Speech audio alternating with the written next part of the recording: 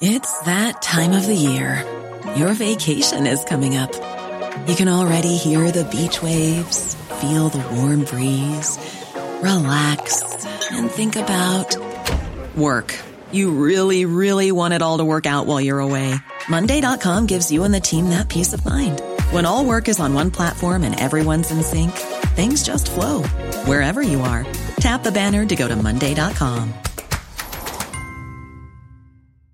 I'm Sandra, and I'm just the professional your small business was looking for. But you didn't hire me because you didn't use LinkedIn Jobs. LinkedIn has professionals you can't find anywhere else, including those who aren't actively looking for a new job, but might be open to the perfect role, like me.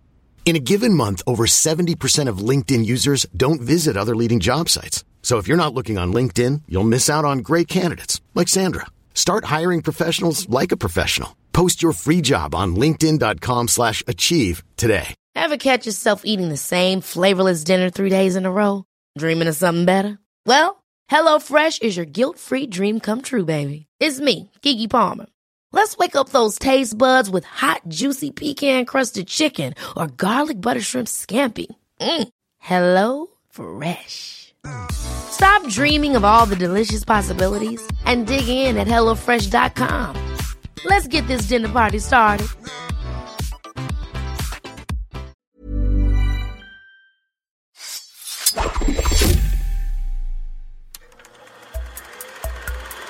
Podcast like it. Just podcast like it. Podcast like it's 1999. Podcast like it. You want a podcast like it? Podcast like it's 1999. Podcast like it.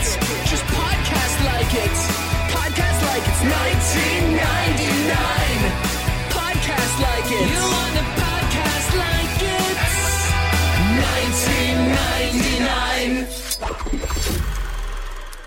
Hello and welcome to Podcast Like It's 1999, the podcast where we talk about the films of 1999 from inside a snow globe in a location we have yet to be here in 2022. I'm one of your hosts, Kenny Neibart. And I'm Filisko.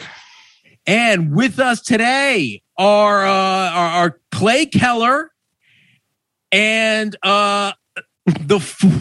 again, I blew my joke. We've managed to do something that even Screen Drafts can't do. Yep, We've got Ryan Barker on the pod. Good. I like this. Have you guys both been guests to hear before on Not someone together. else's podcast together? We've done it a couple times. Yeah. Okay. Here and there, but not now often. Now I'm blanking, but we've definitely been on a show together before. Have we not done your show together before? Is this the first time we've done this? No. That's This is a true treat. This is a true treat. Yeah. This is a dream for us. Dream come true. This movie's a treat. It is a This treat. movie- I have a so- question, guys. For this episode, are you going to change your podcast art to be like the Apple podcast logo, and then it says like it's 1999 under Yeah, it? we're just gonna put an MP3, a picture of an MP3 rolling, and then like it's 1999. I've never seen that in a film before. That is like one of 8 million audacious things in this movie. Is This the movie's title? The fucking title insane. screen is a close up of an eye, and then it says "of All the right. beholder." You're getting way ahead of yourself.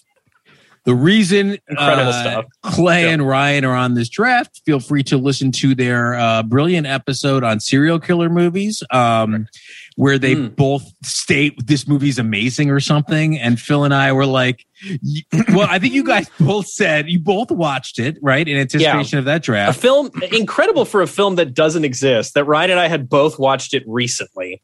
I'm also not And- convinced she's a serial killer. Well, they both wanted to do this. They both mentioned that this film is crazy. Yeah. I believe they then said, have the 99 guys done it? Right. And immediately I texted Phil and I'm like, Like a I think bat we can- signal. I think we can get them both. So here they are. These two suckers on to talk about this shitty ass movie. Stop it. This is a Here's the great thing, movie. though. I want to just because Kenny, we've done a lot of bad movies on this podcast, right? And we've done a lot of misguided movies. Yeah. This is a whole other animal as far as I'm concerned, because I watched this movie kind of in disbelief from credits to credits as to how not even inept it is, because it is inept. Like tonally, this director has no handle on the material really whatsoever. But like, I don't know what movie the actors are in. I don't know why things are happening.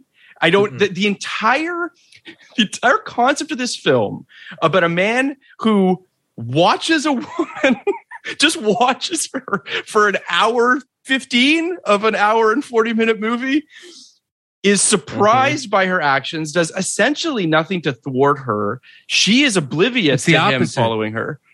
It's the opposite. He protects her so she can kill more. This is the kind. That's partly right.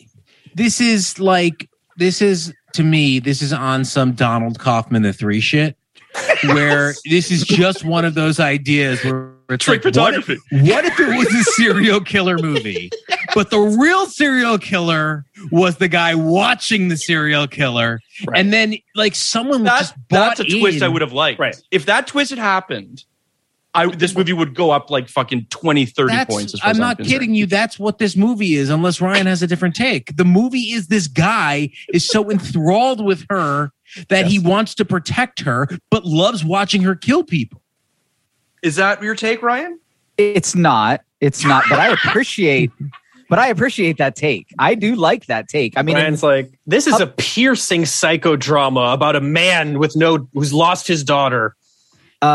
He's trying to find her in every woman that he meets. Come on. This movie is very simply told. Don't leave her. She's just a little girl. Yeah, what the fuck is that? I don't know, Phil. I don't know. The only thing we know about this lead character is that he hasn't seen his daughter in a while. That is literally the only thing we ever learn about him. And who do we learn it from? Katie Lang. Katie Lang. He apparently has no problem living in a bell tower for 7 months. How long is he up there? They renovate that entire space. And I have a bigger question. How long? What is the entire duration of this film? I have no idea what the passage of time is. He calls out of work for like 2.5 years to follow this woman around the world. And watch her kill people. All right, Ryan, I'd love to hear. Tell us what this like. No joke. This movie is very funny to make fun of, but I also would love to know what as do I you think is going on.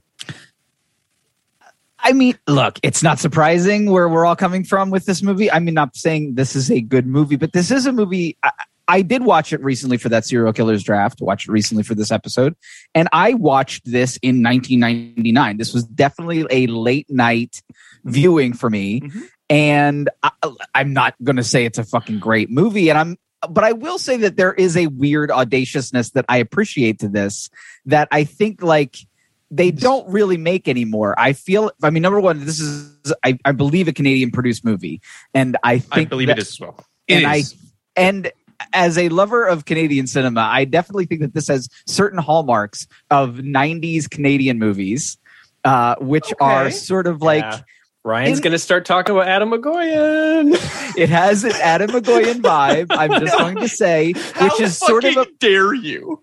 Adam McGoyan is even Adam McGoyan's bad movies don't touch this shit. Well, again, you have an actual Canadian on this podcast, okay?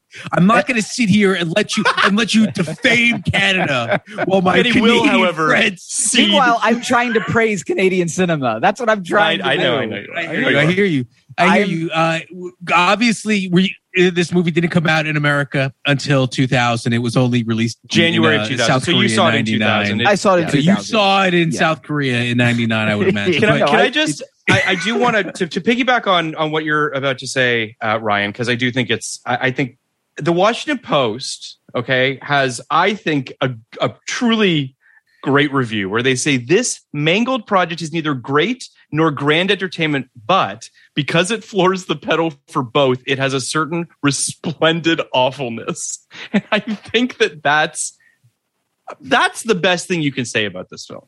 I mean, I guess so. I don't know. I live now in a bit of an echo chamber where all movies these days are either these big swings that hit or they miss completely. And this is just that kind of movie that came out at the time where you didn't really have to invest a lot of mental energy. In fact, I think it discourages that. I think this is a late night, weird, like kind of 90s noir, like of the sort of, I mean, there was a lot of like Silk Stockings type of vibe to this movie to me, where it's like, yeah, these are not like well-drawn characters, but I definitely think that they have part of it is the casting. I mean, look, Ashley Judd in the 90s, I'm in no matter what. Double Jeopardy. Like, good movie, bad movie. To me, this movie is way better than a lot of the movies she made at the time, which, she made a lot of bad movies, in my opinion. And I think that this movie kind of fits into a specific era where I think she was trying to do different things. She was trying to sort of branch out into more interesting characters. This is not a good character by any means, but my God, like watching her fucking like kill people throughout the course of this, like in sexy lingerie while like screaming like Merry Christmas. I think Daddy. we're getting to the heart of this right now. I think we're finally getting to the heart I'm in. I'm sold. I have no problem with that. That was a nice moment for me too. And she really knows how to drive the knife. And I'm not just saying that. That was when she killed that first guy, the guy who ostensibly is Ewan McGregor's target. Well, no, isn't he just supposed to? Okay. Are we going to attempt to do the plot of this movie, or is that a fool's errand? Oh, okay. We will attempt it. We will attempt it. But it's very early in the podcast every step for that, guys. Stop running. Okay. All right? Slow down. All right. First of all, I just want to take issue with everything Ryan said. The only real thing is, like, if you like this, I got like 15 from 99 that are better than this at doing the thing you seem to like, including one we watched like last week, like Best Laid Plans is the movie you're describing. Yes, I love Best Laid Plans. All right, it's so much better than this. I mean, but it's like this, like Best Laid Plans is like is a weird term I'm going to use. Competent incompetence. Correct. In that, like, it does make a lot of mistakes. Yes, but all the mistakes are made in a way where you aren't ever like lost or like held at arm's length or left in a bell tower for hours and hours. Like, it's a very active movie and it's so fun and twisty. Yeah. This movie is like a true mess, like a true like splatter painting, and I don't even know where to start with it. But that's. Well, can I? Let's put it this way: were you bored throughout the course of this movie? The entire movie. No. The entire movie. You were totally bored out of my mind. Okay, well, I give you that. The first two kills were okay, and I was so bored, and so like what particularly annoyed me was the way that they used the apparition or the specter of his daughter. Yeah. Because it didn't illuminate anything. It was so exhausting and sweaty, and it meant nothing to this plot. So I felt like that girl was in 30% of the movie. Yeah. And it was you just, could tell what at what point the filmmakers realized that she had no narrative reason to be there and that they were just slowing the production down by working around a child's hours the entire time. They were like, oh, we're just get rid of her. She doesn't need to be in the rest of the movie. Because there's no explanation for why she suddenly, there's no narrative turn. There's no realization. There's nothing that happens that would like cure him of her being there. She just disappears at some point. I love this part. I love that you love Best Laid Plans, though. That was a great moment for me. I do want to say something, though, because I do think that I understand where you're coming from, Kenny, but I was so, quite frankly, flummoxed by this movie that I was not bored. Like, at no point was my attention not on the screen because I was just desperately trying to figure out how this even transpired. As opposed to, like, it's sort of what I said earlier. We've done bad movies, but sometimes they tip into a place where I tap out. Do you know what I mean? Like, I'm not in it anymore because it's so all the time, right? Like, I mean, Love Stinks, whatever, right? Like, they're just movies. Wait till you watch Simpatico. Okay, I can't wait. But great preview for our upcoming Simpatico episode. Right. But I'll just say that this movie, because it is so completely unmoored, it is kind of a fascinating watch. Like, Ewan McGregor in this film, this to me was like, I was watching this thinking about how he kind of was on a razor's edge a little bit. His career almost got away from him is kind of what I'm getting at, right? Like, Star Wars obviously was an enormous get, right? And Star Wars just, that's going to put you on the map forever, essentially, right? But prior to that, maybe, right? Sure, maybe not, sure. But like, I was just looking at his career, looking at his filmography earlier today as I was watching this film, just thinking like, how did we get here? And like, obviously he comes in through Danny Boyle, Shallow Grave, Trainspotting, right? Like, those make him a star. But then like, it's Velvet Goldmine, it's A Life Less Ordinary. It's like kind of getting away from him. And this movie as well, which comes out obviously before Star Wars. So this movie comes out in January. My apologies. It comes out after Star Wars. Yeah. Right. So January of 2000. So they're trying to ride his Star Wars, I guess, fame at that point. Right. But like, if it's not for Moulin Rouge, which I would argue is kind of the moment when I'm like, this guy can kind of do anything, I'm not sure that this movie just to me shows in the wrong hands, this guy is bad. I too looked at his filmography when I watched this, thinking the same thing. And it's not so much that he's bad. I mean, this movie's a mess, and we'll talk about it for the next hour and a half and how awful it is. He does this all the time. He makes bad decisions all the time throughout his career. He basically has 2 or 3 bad decisions for every one very good decision. And I kind of love him for it. I find him, a really kind of charming personality because of that. But this doesn't seem like a weird like misstep. This is just what he does every once in a while. Yeah, he's bland, but this is a bland part. I was like trying to think of if I could think of any of his contemporaries who would have made this interesting.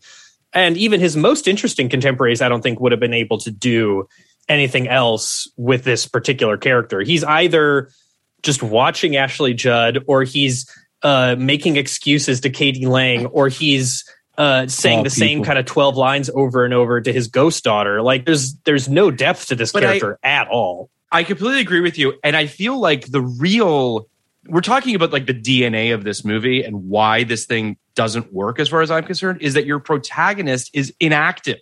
Your protagonist is doing so little. And I don't even mean just physically.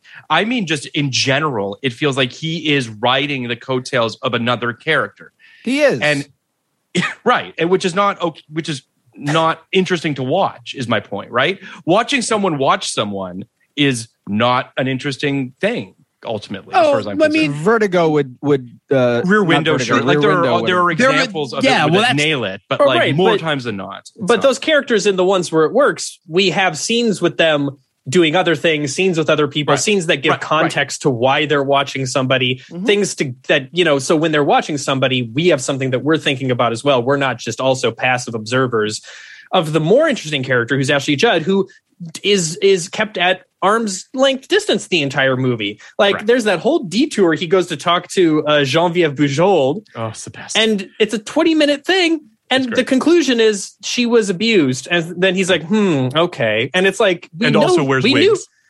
We knew that. A savvy viewer could pick up from what we've seen thus far that that's probably what was going on. The thing is, if this movie, for instance, was directed by Brian De Palma, right? This movie could have been fucking great. It would have been 10 times more violent. It would have been way more violent. It would have been way more sexy. Everything would have just been dialed the fuck up. And the whole thing would have just been like almost camp.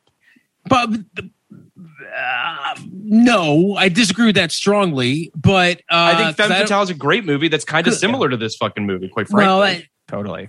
I mean, I do think Femme Fatale is a great movie. I don't think it's that similar to this movie. I do think there's a world where I guess De Palma takes something like this and really makes it camp. But like, this movie fucking or at least visually more interesting. Like, that's the thing. I mean, but there's not a lot here. Really, there's almost nothing here except for a really screwed up understanding of why we empathize with characters. And I think that really puts the viewer in a very strange place all film. I mean, Phil, the greatest period of our lives, me and you, Phil, was when we record this were, podcast. Just in general, when we recorded this podcast. No, really, truly, you'll agree with me. Was when we were assistants in Hollywood, and they were still giving out pilots on DVDs. Yes. Am I right? That was the best. The greatest time. Yeah. We used to get all the DVDs of pilots that got picked up and the ones that didn't. Yep. So we have seen more failed pilots than anybody who has not worked at a network, I think, in the world, because we used to just steal them.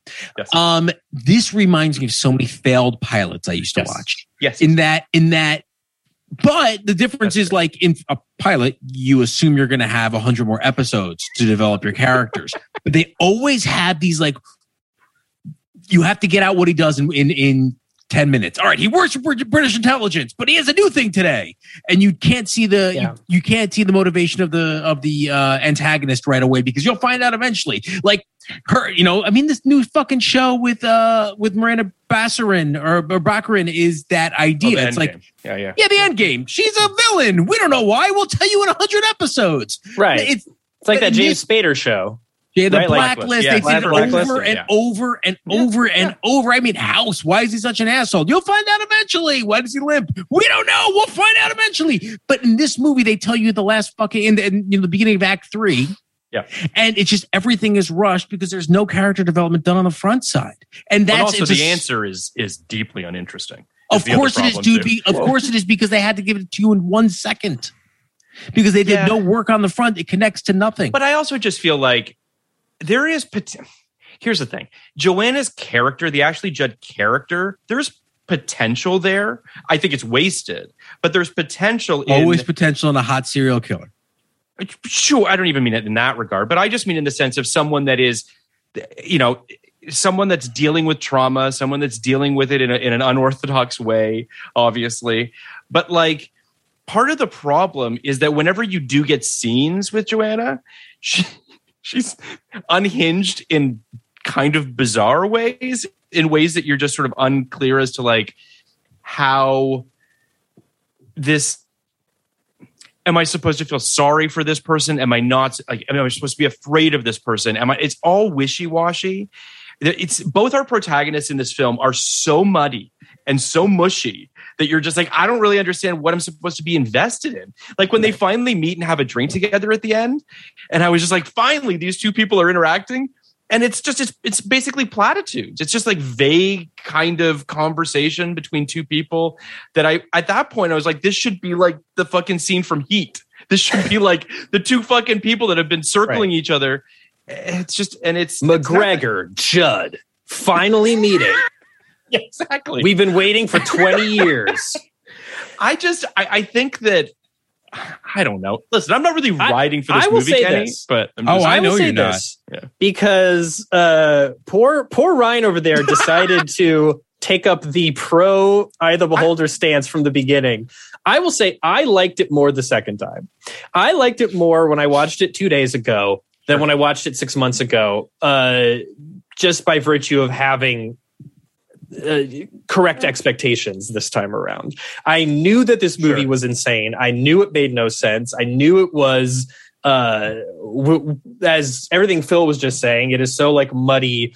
Yeah. And I, if you just kind of watch it as a odd, nearly like montage-esque, like MTV meets art house late 90s aesthetic thing. Sure. Sounds so good, Clay. You nailed this. It is so perfectly. More entertaining. Now, I am not going to get anywhere approach saying that this movie is good, but I was shocked to find on the second time I watched it that I was shocked to watch it a second time, first of all. And I was shocked that the second time I watched it, I wasn't bored like Kenny was. I was just kind of like, this is when you get to just sit back and accept it for what it is.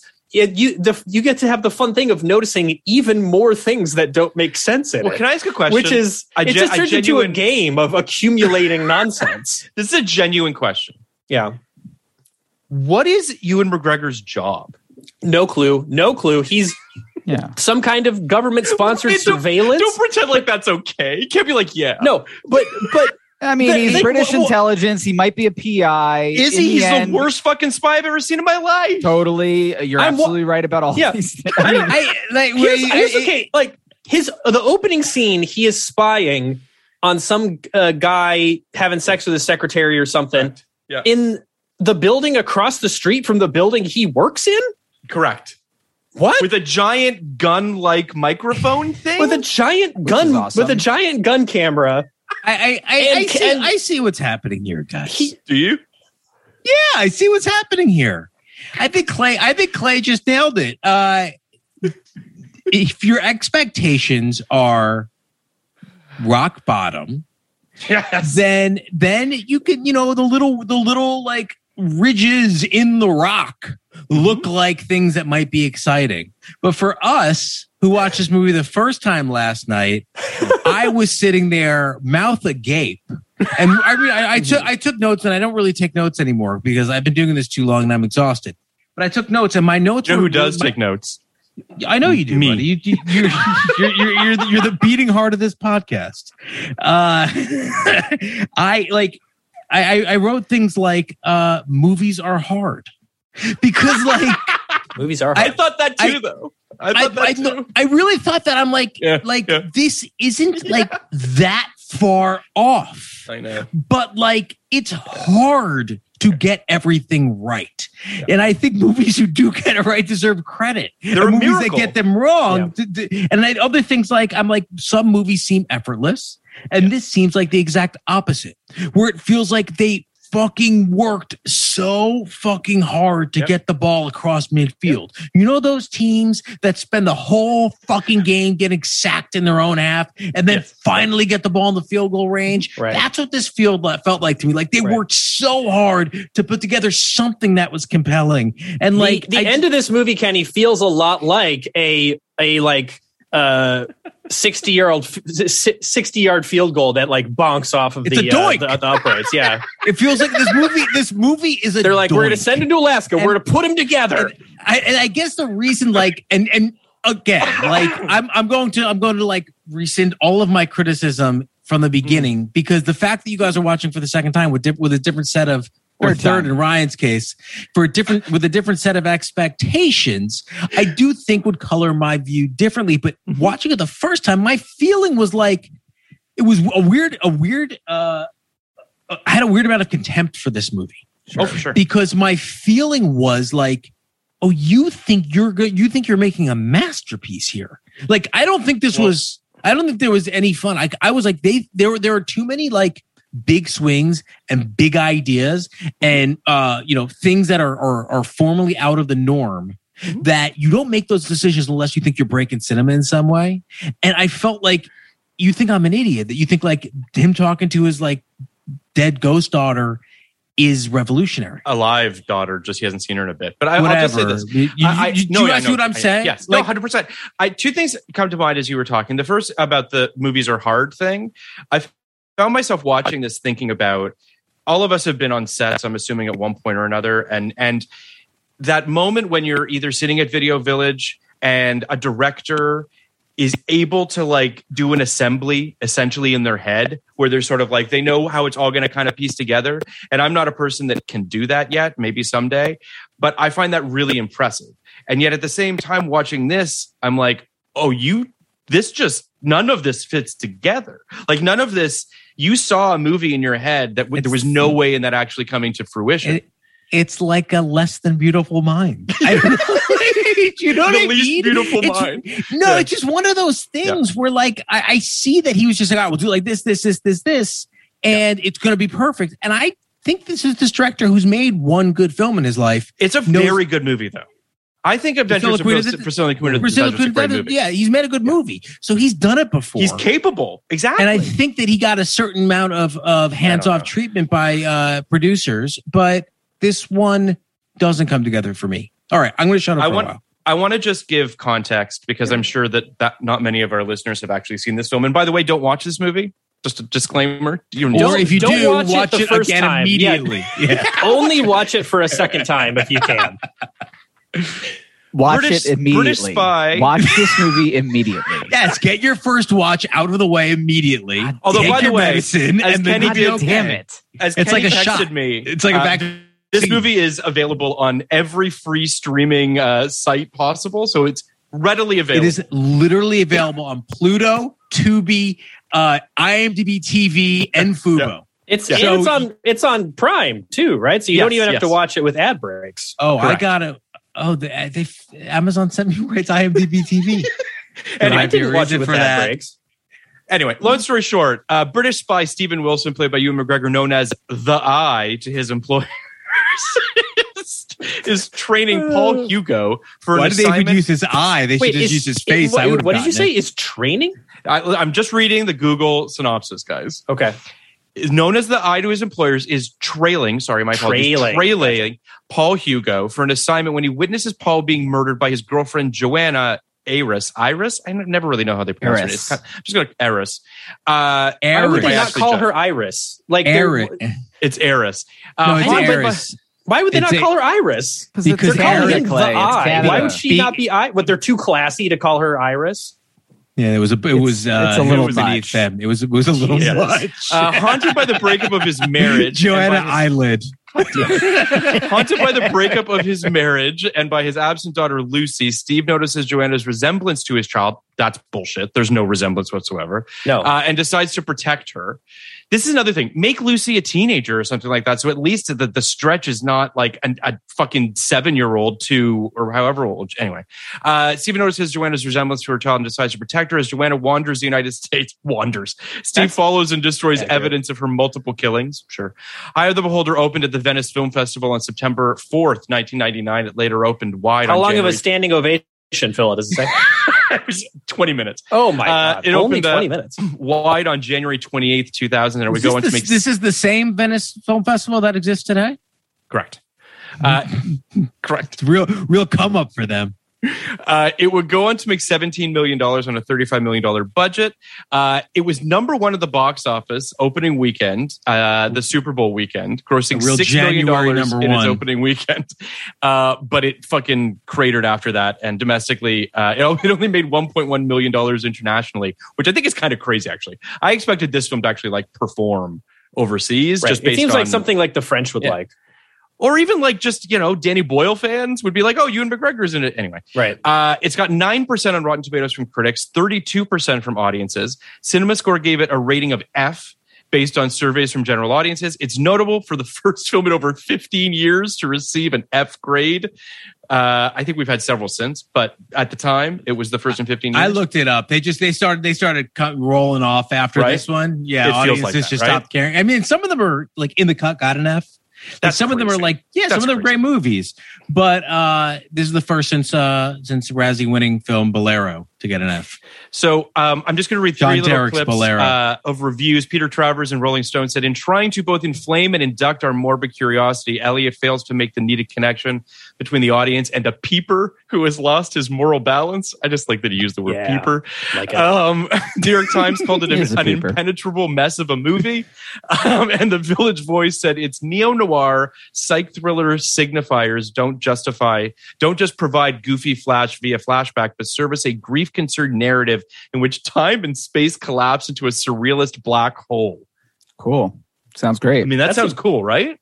I mean, that's what I saw. I don't know. I don't know what everybody else is looking at. I'm starting to think, like, the more I think about this movie, that maybe there is, like, this. All right.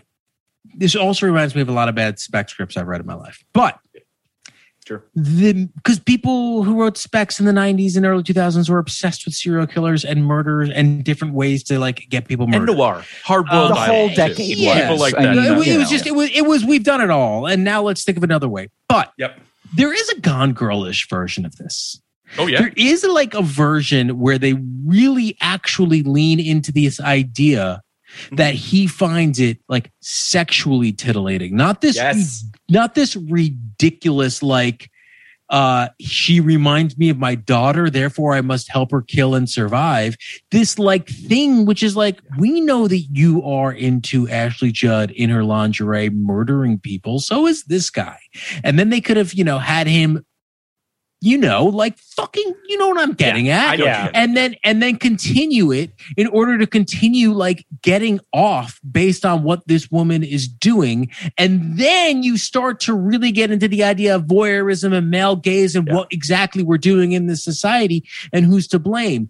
But I think they really do think they've muddied up what could be an interesting like idea. Like I love Gone Girl so deeply and so much.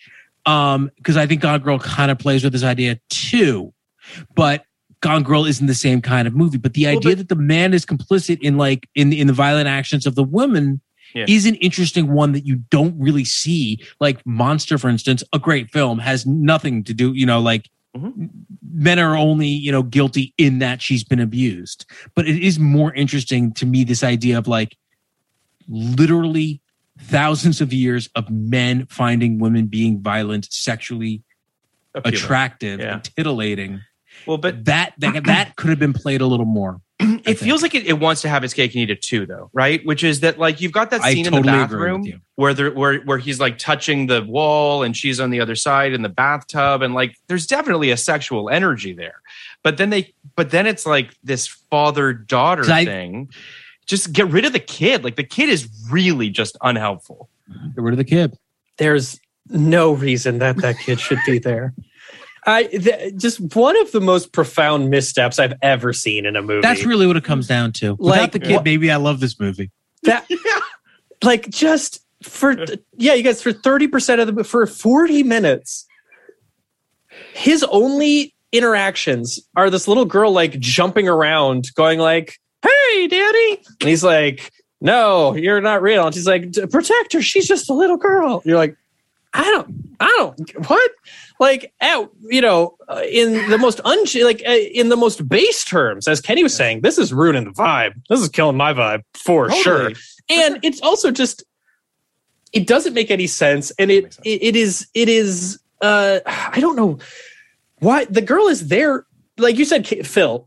Him thinking that Joanna resembles his daughter, nonsense. Physically is not in the movie. I feel like it is only in the photos. There's like this moment when he's looking at the photos of her, the first photos he takes. Oh, and the one he keeps saying her Lucy. Yeah, right. So I don't know. The ages make this confusing because Ashley Judd is the same age as Ewan McGregor, if not older than him. Correct. So like the daughter thing is strange. Now, I have not read the book. Obviously, it's based on a book, and there was a French film in the early '80s where it seems like it's Isabelle Adjani is the killer woman, and then the guy is like a 50-year-old dude, and Isabelle Adjani is probably 20-something. Yeah. Like, so if they're doing the daughter thing there, maybe that makes a lot more sense. But even if you're doing the daughter thing, having dramatizing it via this apparition is just about the stupidest way you could do it. It makes me wonder. Now, I'm going to guess that the daughter thing was in the novel and was in the French film. Yeah. Whatever. Let's just guess it was. It makes me feel like they misunderstood what they were doing there. And what I think they might have been doing is something that the French might be more comfortable with than Americans, but the sexualization of young women and little girls. Correct. And the conflation, the conflation of women of all ages being, kind of looked at as girls. I think I watched Breathless pretty recently, and I think that there is some kind of weird shared DNA with the idea of an older criminal teaching a younger person like like his ways. Yep. And I think that's the thing we've seen a lot, and Phil, we've got to see it like be a disaster, like with Entrapment.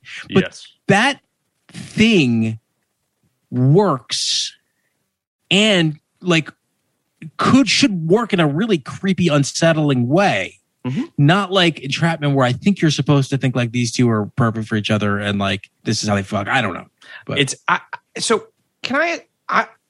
I watched the scene when she murders the guy at the beginning like twice because I thought I misheard her say, does she not say Merry Christmas, Daddy, or something like that? That's the line.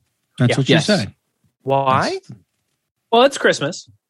It's Christmas time for several scenes of this movie, and sometimes scenes that are separated by other stuff, which makes that review that said this is like a collapsed black hole of time and space is absolutely accurate, because I think we go through at least 2, if not 3 Christmases over the course of this film. Is that including the one she had in the alleyway as a little child? Oh, not including that one. So it's like 4 or 5 Christmases. Have you this is a Christmas flick. Have you considered she's just testing out catchphrases? Can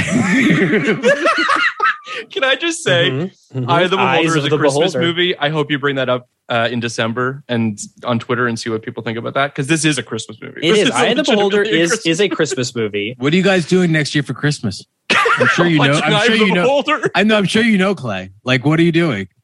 Because you've run the gamut. Oh no, for Screen Draft they do Christmas for Screen Draft. Us fans, us diehards, us draft heads over here. We'll figure it out. We have not done Christmas horror yet. Interesting. Clay, I'm just curious. What do you provide as evidence that this was multiple Christmases? I'm just curious. I didn't take timestamps on the scenes, but just watching it the other night, I noticed that there was Christmas and then another big, and it's Christmas at the end of the movie again. Like, it is right. It's not Christmas. Clearly, okay. So there's clearly this is important. I just don't see it as clearly a multi-year thing. There's clearly. When they're in San Francisco for a while, he follows her to San Francisco. There's this empty, barren storefront, and the blind guy is like, I'm going to make this your store. And then it's completely redesigned. It's all built out. There's at least a few months there. It's not all one Christmas season. Like, they're out there for a minute. She's in Alaska for a while. She's a fucking waitress for a while. She's a waitress for a while. I guess I just don't. I don't get the idea like that. Merry Christmas, Daddy meant it's Christmas to me. I didn't really. There's Christmas decorations in the city and things. There's Christmas stuff around. Sure. It's Christmas time. But is she saying that because of the flashback of this horrible Christmas she had? Well, here's the thing. Like, this is like fucking like nickel store psychology in this movie. Like, it is so pennies. It's penny store psychology. Dime store won't even stock this shit. It's so uninteresting. Where it's just they didn't even let you figure it out. They don't even let you figure out he's got an estranged relationship, doesn't know his daughter. She's got this thing. They have the fucking ghost girl 9 minutes in say, "Daddy, protect her. She's just a little girl like me." You're like, how fucking dumb do you think the audience is? Wow. Plus, then there's no mystery. Even if the whole thing it would still be boring if this was a mystery. Like, why is he protecting her? And then it's like, flashbacks, dun, dun, dun. She didn't have a father figure, so she went wayward, and he isn't taking care of his daughter. Fast. That's boring as hell. But the way they do this, it gives away the boring twist 9 minutes in. I don't think 1999 was equipped to handle what we want this movie to be doing. I think times before it and times after it were, but that's one thing. Two, I'm really sensing, Ryan, I'm sensing that you don't think we're being respectful of this movie.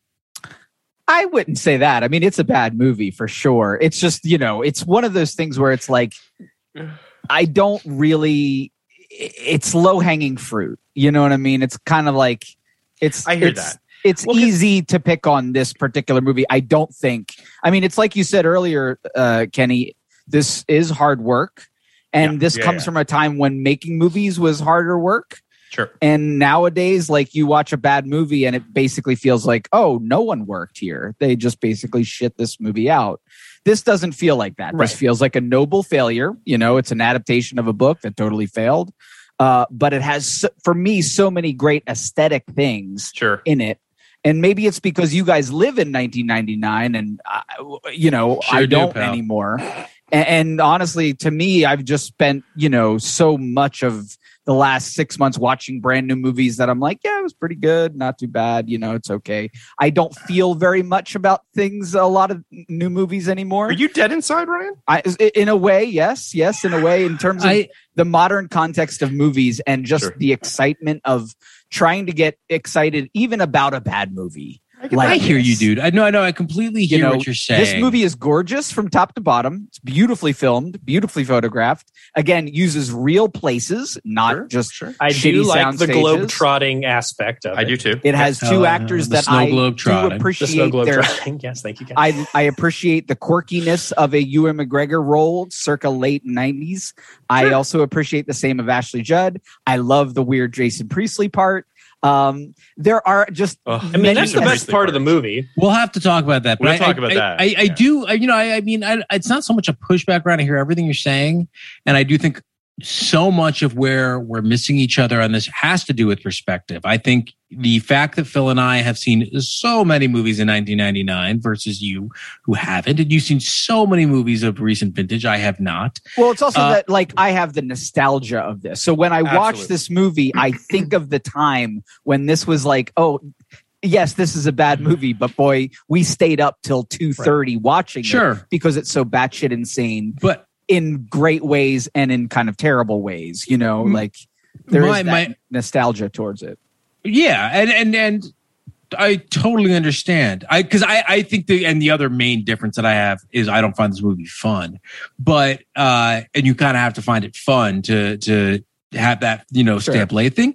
But I guess my big difference is like I don't see this as a noble failure. I see it as an ignoble failure, and a lot of that is just contrasting it with the movies I do think are noble failures, and I do think that like, if I need, if I want to ride for a film, like Best Laid Plans, I do feel like I need to kind of acknowledge, and I didn't really ride that hard, but I rode for it very hard as a noble failure. Sure. Right? Like it was like, this is not working, but I love how hard it fucking tried. Well, can I ask you a question, Kenny?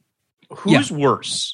Which performance is worse, Ewan McGregor or Josh Brolin? No one's worse than Josh Brolin in just making sure Best Laid Plans. No one's ever been worse. Katie Lang acts circles around him, and I'm not joking. She is bad in this movie. It's such bad casting. It really depresses me. Speaking of Best Laid Plans, let me drop an idea I just had on. Please. Recast this movie. Yes. Reese Witherspoon. Yes. And Nicolas Cage. Sure. Oh man. Yeah. In 99? In 99. Yeah. What's Cage in 99? Did he do? Yeah, he did Bringing Out the Dead and Gone in 60 Seconds. Yeah, 8 Miles. Or, 8 later, but that's, yeah. So 8 Miller. So Nick Cage was kind of working in this arena. So I like the. I just think it makes more sense if you're doing the daughter thing. It just makes more sense with an older guy, and you maybe don't necessarily make it erotic or make it that an uncomfortable angle of it or something. Super fucking erotic. Make it super erotic, but in a very uncomfortable way. That narratively tracks. Yeah, no, I think you're onto something. Frankly, I wouldn't recast Ashley Judd. Cause she's been in so many movies like this where she plays the damsel or she plays the ass kicker. And I think that was what I was most compelled by going into this film. The idea that, Ashley Judd is playing the serial killer. That is new and different. And I found that interesting. And I also think it potentially, in the right hands, I don't think this movie does it, but potentially kind of subverts a trope. Sure. I would have gone a lot older with the Ewan McGregor character, to your point. I think that if you go 50s, like a Liam Neeson? 50s and 99. No, weirder than Neeson, I'm thinking. I'm thinking more Nevish than Neeson. What'd you say? Terrence Stamp. What? Okay. No, I mean, like the guy is fucking Harvey Keitel. If you put Harvey Keitel in that role, I think the movie plays. But Jim Broadbent. But then again, Phil, this is very similar. I mean, a much more successful version of this is Holy Smoke. Yep. So you know.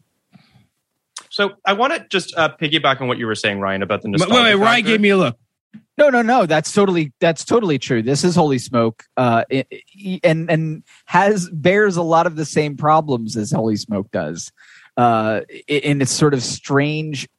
To me, the big problem with this movie, and we can kind of quibble about the stupid plot points, but in the end, like it's kind of this. faux psychological thriller. So I kind of feel like, the whole point of this movie, I think from the get-go, is that both characters are mysteries, and eventually they'll overlap. And what is the things that are bringing them together? Mm-hmm. And it's sort of a basic story. It's nothing too compelling in that regard. However, I do think that what I like about this movie is the fact that it's not, here is the character from A to B, and them from beginning to end within the first half hour. I like the fact that there's strangeness. There's a mystery to the whole thing. It sort of unfolds in a strange and bizarre way, in the way that Holy Smoke does. And by the end of Holy Smoke, you come to like these characters to a certain degree. With this movie, you don't. But I don't think that they are dissimilar in the way that you kind of are approaching the film very kind of bizarre place. You don't know where you're at kind of in the beginning of both films. And by the end, you sort of do, but it's not so fucking paint by numbers, psycho thriller. I definitely think that this movie, you're right, it's trying to do something ambitious, but in the end, it's sort of a very small movie. I mean, there's a very small thumbprint to this movie. Yeah. I mean, we're talking about Jane Campion versus a director whose name I don't know. Totally, of course. But I think, Stephen Elliott? Stephen Elliott, right? Mm-hmm. Yeah, but Campion also is known for taking big swings, and sometimes they don't work, and that's okay. It's totally fine. Jane Campion is clearly a great filmmaker that has, developed the cachet to allow her for those. But, again, In the Cut isn't a great movie. I love it. It's bizarre. It's crazy. But it's not exactly that's the movie that this movie wants to be, is ultimately definitely. And Stephen Elliott is not Jane Campion. However, I think we're all kind of saying similar things, which is, I think in the end of the day, if I don't like a Jane Campion movie, my guess is I'm probably wrong. And I'm, my guess is I have to try a little harder. Do you know what I'm saying? Yeah. And I think that's true for In the Cut, and I think that was true for Holy Smoke, and I think that's true for even The Piano. It takes a lot more mental energy to figure out what she's getting at, and then you get there. I think Holy Smoke's a really good example because I think she lands that plane. Yes, totally. Right? That's a plane and that is fucking wobbling on its way down. But this guy. But Kenny, can't you see that, if you're seeing a movie like that, and we're put yourself in 1999, 1998, 2000. If you see that's the vibe of the times, and that's the kind of movie people are making, and it's a very exciting type of movie. I mean, it's definitely a noir. This movie is trying to be noirish to a certain degree, or a psychological thriller in the sort of, late 90s era that. I mean, Femme Fatale is a perfect comparison, to be quite honest, because you're totally right. They are very, very similar, and they fail spectacularly similarly, in my opinion. I think they both kind of, one is trying to be sexy, the other is weirdly trying not to be sexy, and yet they both kind of fail in their ability to develop tension between your characters. But Femme Fatale is sexy, and Antonio Banderas has about 4 billion times more personality than Ewan McGregor. I don't disagree. His job is photography. Really? His job is to be at a distance. He does. In the Antonio Banderas world, the most famous GIF in the world. He has so much personality that a little snapshot of it is the most made by shared thing on the internet.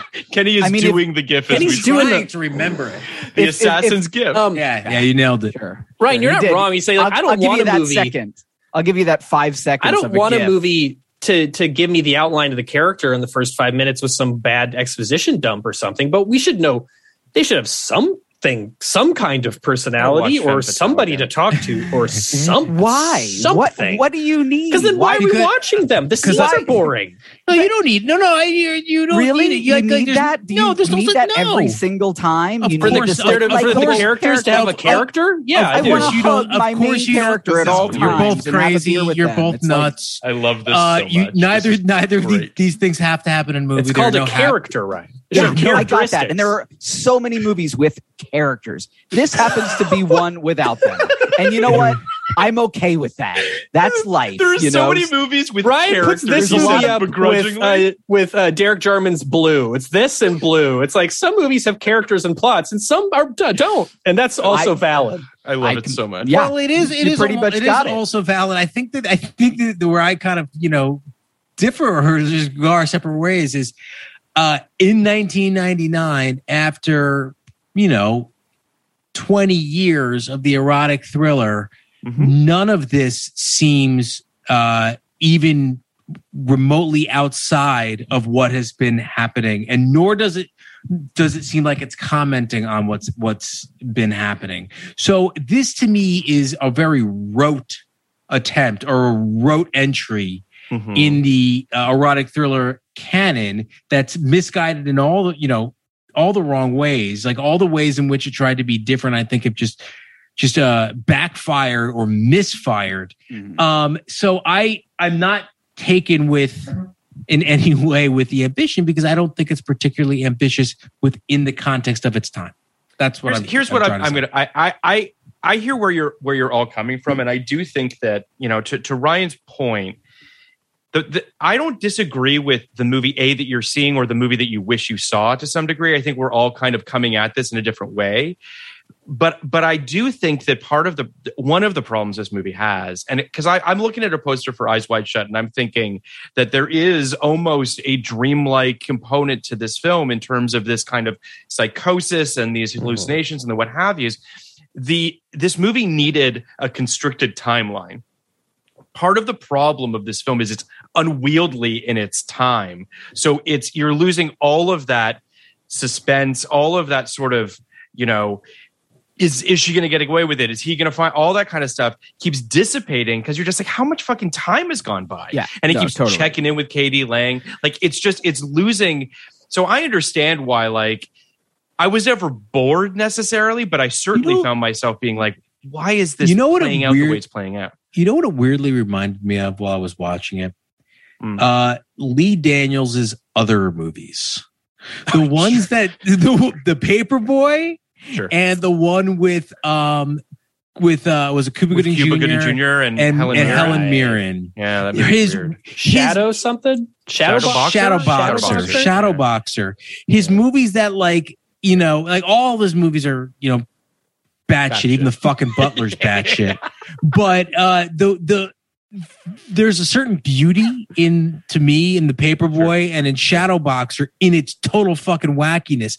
But those movies in particular seem so much less afraid of being outside the mainstream than this one does. Well, I would also say too that when you were Ryan talking about sort of the nostalgia of this, I kept thinking about a conversation we had a little bit, Kenny, when we were doing our Best Laid Plans episode, which was the sort of straight-to-video thriller that existed. And by the way, this movie kind of falls into that too, because like it basically craters at the box office. Can we take a quick 2-hour break so I can go watch Best Laid Plans? You're because I'm feeling behind the curve on a lot of these conversations. You will like the movie. No, I'm sure I will. Where was it on Crackle? It's on Crackle, I think. Of course. But my grander point was more about the fact that we talked about Best Laid Plans and then we talked about Deep Water. And we talked about how Deep Water is a prime example of a movie that just essentially doesn't exist anymore, right? It went straight to Hulu for a myriad of reasons. The biggest one being that it's expensive to release a movie in theaters right now and, blah, blah, blah.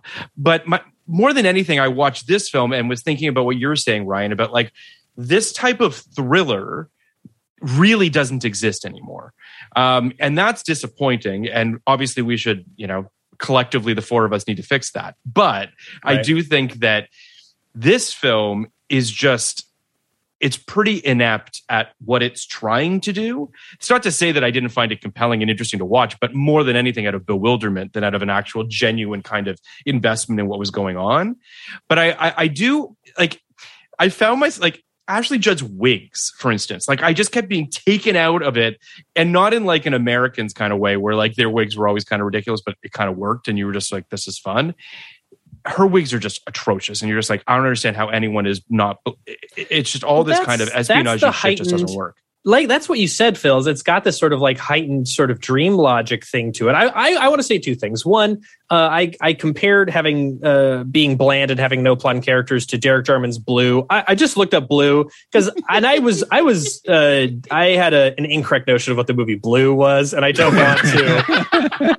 I want to correct the record. For some reason in my head, I thought it was some sort of like experimental like museum piece where they just showed a blue screen. Apparently it's a soundscape with all these things happening and it's like about the AIDS crisis. So I want to take back what I said about Blue because I misunderstood what that movie was. Okay, fair point. What's your other point? My other point. Thank God you said that. I know, right?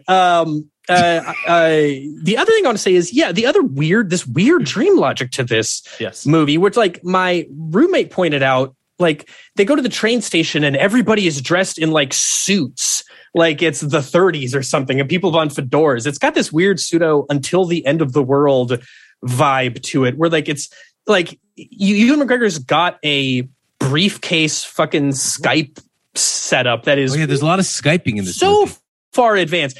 When he hooks in his laptop into the fucking dial-up phone on the airplane, he's getting like 720p resolution in 1990. Like there's a lot of that like pseudo sci-fi stuff on the fringes of this movie and stylistic things and some stuff where you're like, this doesn't feel like it is literally in our time and our place. And it's another thing that just kind of as you said, Phil, unmoors the entire project, and it is like it just makes it all the more confusing of what it is trying to do and what it thinks it's accomplishing. Because as we've all said, it's not sexy particularly, because all the sexy stuff is undercut.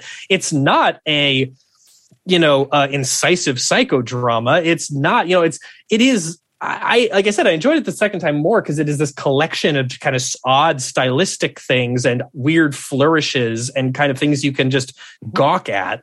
But it is not a successful movie. But I did watch it, Phil, to bring it to what you just said. I watched it with my girlfriend and my roommate in a double feature with Deep Water. There you go.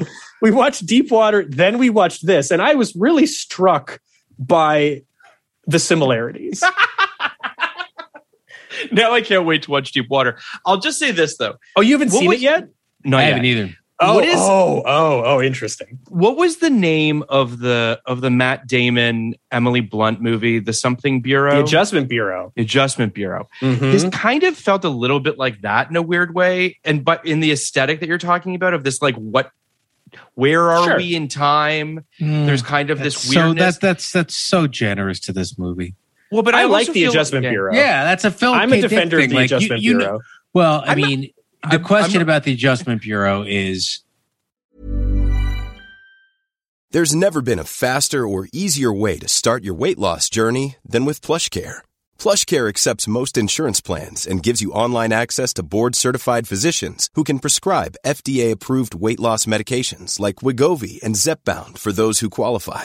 Take charge of your health and speak with a board-certified physician about a weight loss plan that's right for you. Get started today at plushcare.com/weight-loss. That's plushcare.com/weight-loss. plushcare.com/weight-loss. I'm Sandra, and I'm just the professional your small business was looking for. But you didn't hire me because you didn't use LinkedIn Jobs. LinkedIn has professionals you can't find anywhere else, including those who aren't actively looking for a new job, but might be open to the perfect role, like me.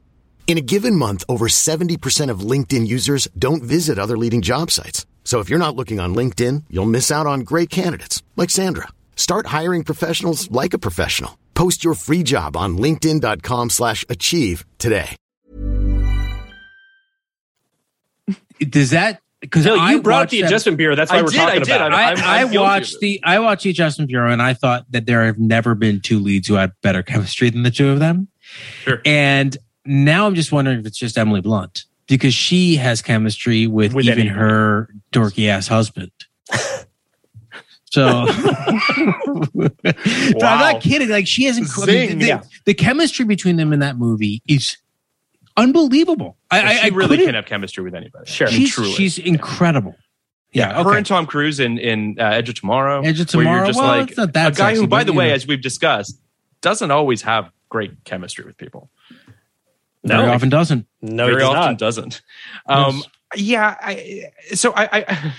Can I just make a point about the tech real quick? Please. To rebut my colleague Clay. I think you're not going to tell me that tech is possible in 1999. It's not. Certainly That's just not. an I don't give a fuck point whether it's possible or not. That is certainly not a part of my. Don't care about the efficacy of the realism of the 1999 internet movie. But essentially, what I will say that what I found really interesting and find interesting each time I watch this movie is how I definitely think that there's sort of a, I don't, and this might just be rambling, but I think that there's an interesting prescience to the way Ewan McGregor's character develops through just the voyeurism of watching somebody through either a computer screen or through a camera. You know, I kind of think that there's this sort of, I don't know, bizarre, like, I don't know. There's an interesting precursor to the commentary about people that just are there to watch things. And I just kind of stopped and thought about how the internet has developed in the 22 years since this movie has come out, and how so many fucking weird, freaky people have been created just literally by, you know, this type of guy that I feel like Ewan McGregor kind of plays a creep in this movie. And that's sort of an interesting aspect. But it's not presented that way. It's like sweet at the end. They present him as her last line is this like loving. Oh, it was you. Like, here's what I'm going to say. I will say this about the ending. Okay, look, the ending is bad. I understand that, and here's the thing. Like, you know, if you're watching this for the first time, I don't know. It depends on who you are. You're either going to get lost, like Kenny, check out from the beginning, or I think you'll get to the end and be like, wow, I watched this entire movie and then I don't know. I mean, the ending is really bad. And I've heard, you know, that Stephen Elliott has said, yeah, we screwed up the ending. I mean, it's just not a good ending in any type of resolution. They finally are together. They finally meet. She sort of alludes that he's his guardian angel and that, you know, she sort of thanks him, and that's it. It's over. She, you know, flies off the side of the road, and you're not even sure whether it's a suicidal move or whether she, you know, just literally lost control of the vehicle. So it's just poorly edited. It's poorly written. It's poorly done. And if you're looking at this movie kind of as a form of of a parable, it doesn't tie anything up. And I think that that's where it ultimately fails. Okay, I'll give you that. That's totally fine. Kenny, do you think this is the worst last line of 1999? Because I think it might be up there. I mean, I can't remember any other last lines. As she lays there dying, she says, "I wish you love." And then, I wish you love. It's bad. It's a bad last line. But most last lines are bad. The only ever good last line was from Sully. So aside from that, they all stink. Was it Birds? No, I would do it in June. I hate the ghost daughter in this movie as much as I hate anything in any movie. But how does she not come back at the end? How is she not crazy. Like out on the snow somewhere and then she like disappears? Like he's letting go of his even obsession. Inception had the ghost kids come back. At least, if you're going to have this idiot device, at least like bring it back around at the end and give it resolution. The ghost kid in Fury Road. Yeah. I would have had. I'll give you all that. I would have figured out a way. Come back. So I think I would have had Ashley Judd be his daughter, and then at the end, you're like you see them together for the first time from her perspective, and he's not Ewan McGregor. He's actually like Terrence Stamp.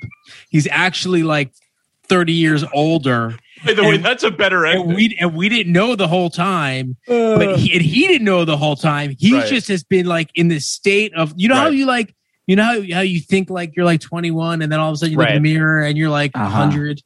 Yeah. Like that's what it is to him. Like he still thinks he is like in this like hot young Obi-Wan body, but he's actually Alec Guinness. See, I like that. I like that. Would have been a perfect guy to play. That would have been great. Old Ewan. Kenny, that's the thing. This movie needed 2 or 3 more truly insane bits to make it a cult classic. That's what I'm getting at. Like that's why I can't like get down with this idea that this movie is like funny and wacky and crazy. Like all the stuff that's like outside of the norm, it's like barely in the wrong direction. But if it went gonzo, then I would have been like, wonderful. Like you love me. You love me as a viewer because you're willing to like show me shit I've never seen before. Yeah. Because I was thinking about the movies that Clay and Ryan have been on our podcast for. So Clay, you've been on for Sea of Love, right? The Very Thought of You, erotic thriller. Very And then Ryan, you've been on for Pushing Tin and The Abyss. So it's a real spectrum that you guys have come on here for. Right. All bangers. We just met you too late. We met you too late into this podcast. We've given away all the good ones, but we gave 89ers. We haven't great. Those 89ers are fucking great. Yeah. I feel bad I feel bad for Ryan that he had to do a classic. Exactly. But I will say, and I want to. This might seem like a strange, parallel to draw, but I want to talk about comparing this to Pushing Tin is actually not that insane as far as I'm concerned. Like, I think that Pushing Tin is another thing where like doesn't all work, doesn't stick the landing, kind of a mess, filled with people that I think Pushing Tin's a better movie than this by a long shot. But still, I think that like. Again, it's a director that doesn't really get the material. Like, there's just there's like a dissonance going on. Pushing Tin feels forever like it should have been a classic. It should have been a fucking great movie. Yeah. It's a great concept for a movie, goddammit. But all that being said, I just think it's interesting. And then with Sea of Love, which I feel like also kind of has some parallels to this a little bit, a much better movie. But like, again, sort of this, I wish he wasn't a spy, because I think we don't need him to be a fucking spy in this movie. I actually think it hurts the movie that he's a spy. Yeah. Like, it should be just so much more terrestrial, so much more just like grounded. It should be just about a guy who's just like clearly lost touch with either as a bad cop. I like it better than most spy movies I've seen, to be honest. Well, sure, because it doesn't really feel like a spy movie. That's why you like it. And I hate most spy movies. Right. But do you know what I'm getting at? That like, if this was just a little bit more boots on the ground, grimy, like I kind of think I might have been able to ride for it a little bit more. But it's just like the tone. It's such a weird tonal mishmash of things that, again, like I said, doesn't make it necessarily a bad movie. But to Kenny's point, then it needs to really fucking go gonzo and it needs to go real crazy. I guess so, except that, again, like what I would still say is that we don't live in a place anymore where you can make a sort of not boring but bad movie. Like, I kind of think we don't live there. We either make a quote unquote I'm making a bad movie, which means it's either fucking horrifically boring. And with all due respect, Kenny, I think you're the only one at this table that thought this movie was boring. That's okay. I feel respected. Yeah, I'm just saying that, like, you know, this movie to me is not, it's anything but boring. Like, I think it's bad for sure. But I love that there was a time and where we could do this, where somebody could like spectacularly fail, and yet it was kind of gorgeously done with pretty good actors, with sort of interesting and kind of fascinating set pieces and weird mise en scène. There was an experimental quality that, of course, yes, this fails, but I just think that nowadays we don't have that opportunity anymore, and I think that that's where great art will eventually come out of our failures that are interesting failures. And I love those types of movies. Those are definitely things. This just doesn't feels like fall into that category for me. You're speaking a language that I understand. But this just like the reason that they didn't go more gonzo is because they didn't think they were making a gonzo movie. No, but again, why they're not intending to make a gonzo movie? This movie is intending to make a That's good what I'm movie. telling you. That's what I'm telling you. Right. I agree. That's what I just said. I said the reason they didn't go gonzo is because they didn't think they were making a gonzo movie. That's why I don't like it, because I don't think that this movie set out to be. It's not that I don't think this movie set out to be fun. I think this movie set out to be great. And I think when you set out to be great and you miss the mark, it's a bummer. To me, I hear that. Yeah, to me as a viewer, sometimes I can feel like my intelligence has been insulted a little bit. Right. And that's kind of what happened during the course of this movie. Over and over again. I really think that's what it was. I think you kept getting the trappings and like the what's the word? Kind of the whatever. The trappings of a great ambitious film with no there. And that's I just think that this movie is bad, and yet it's almost not bad enough to get to that place of like cult status. Like we can't just breeze past the fact that Steven kicks the shit out of a blind man and screams at him, "She's gonna kill you." Like, there are moments, and then later in this movie is the one who kills him.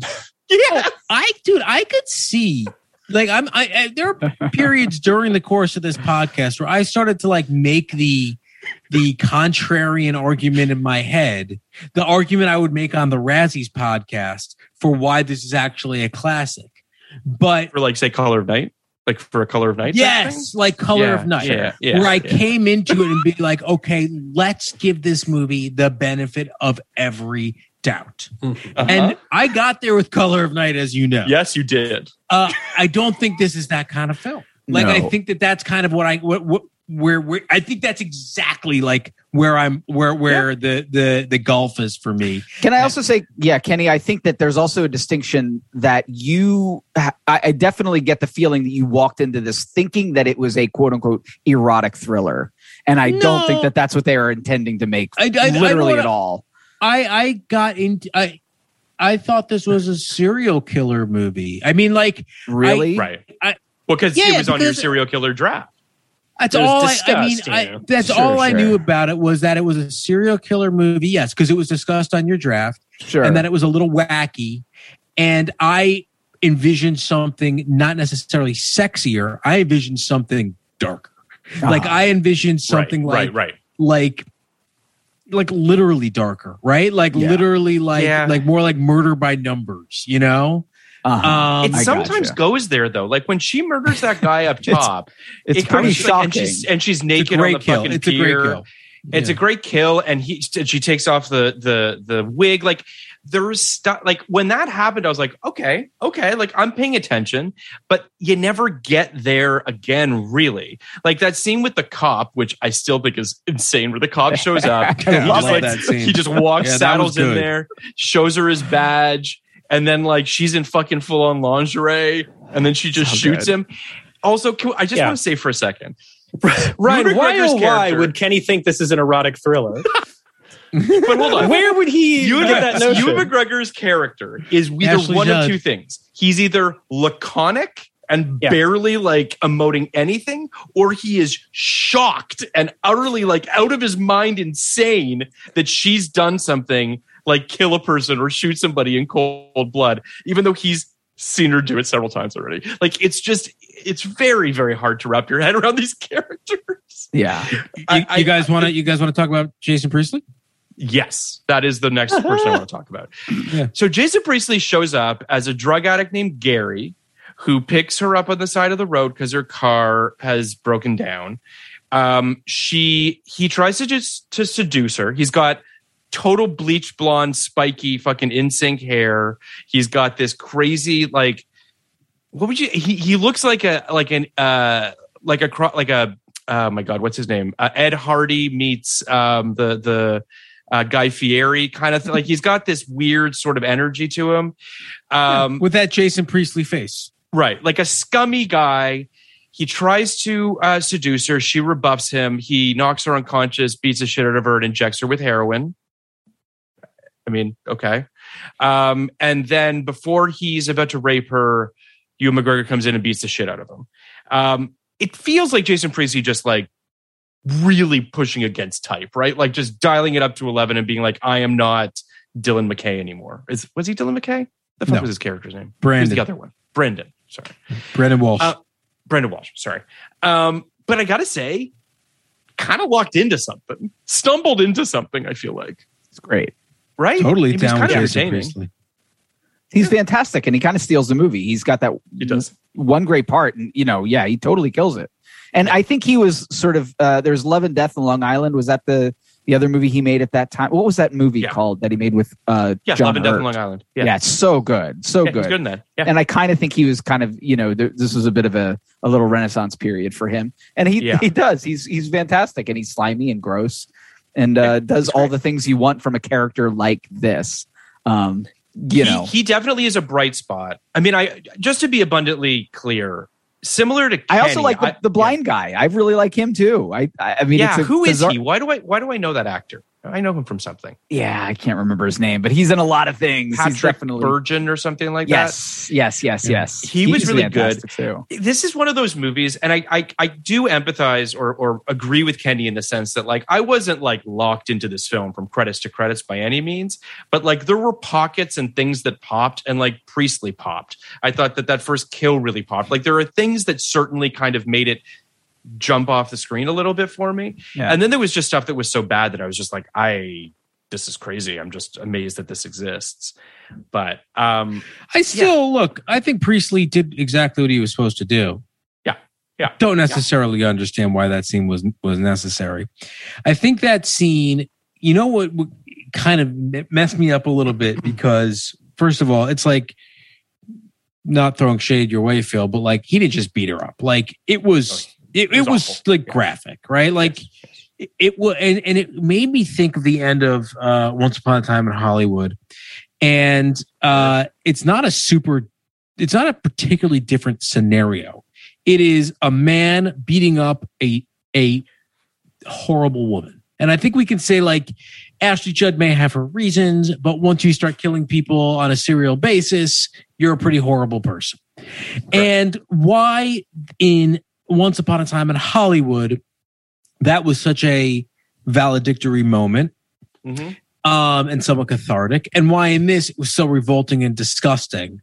And this is the scene I think of when I say the movie had no sense of where empathy lies.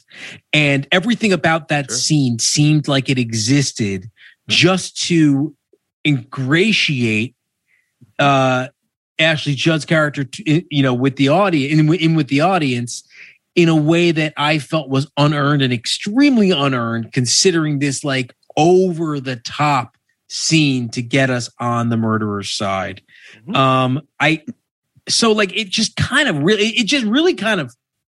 It felt really exploitative and out of place and super uncomfortable. And it just didn't need to be that graphic. Like on some level, it's just like, I understand, but there's a movie where that scene plays. Sure. Right? There's a movie that's about that is about violence and intimacy and that kind of stuff. And male on female violence within the confines of a room that no one else is allowed in.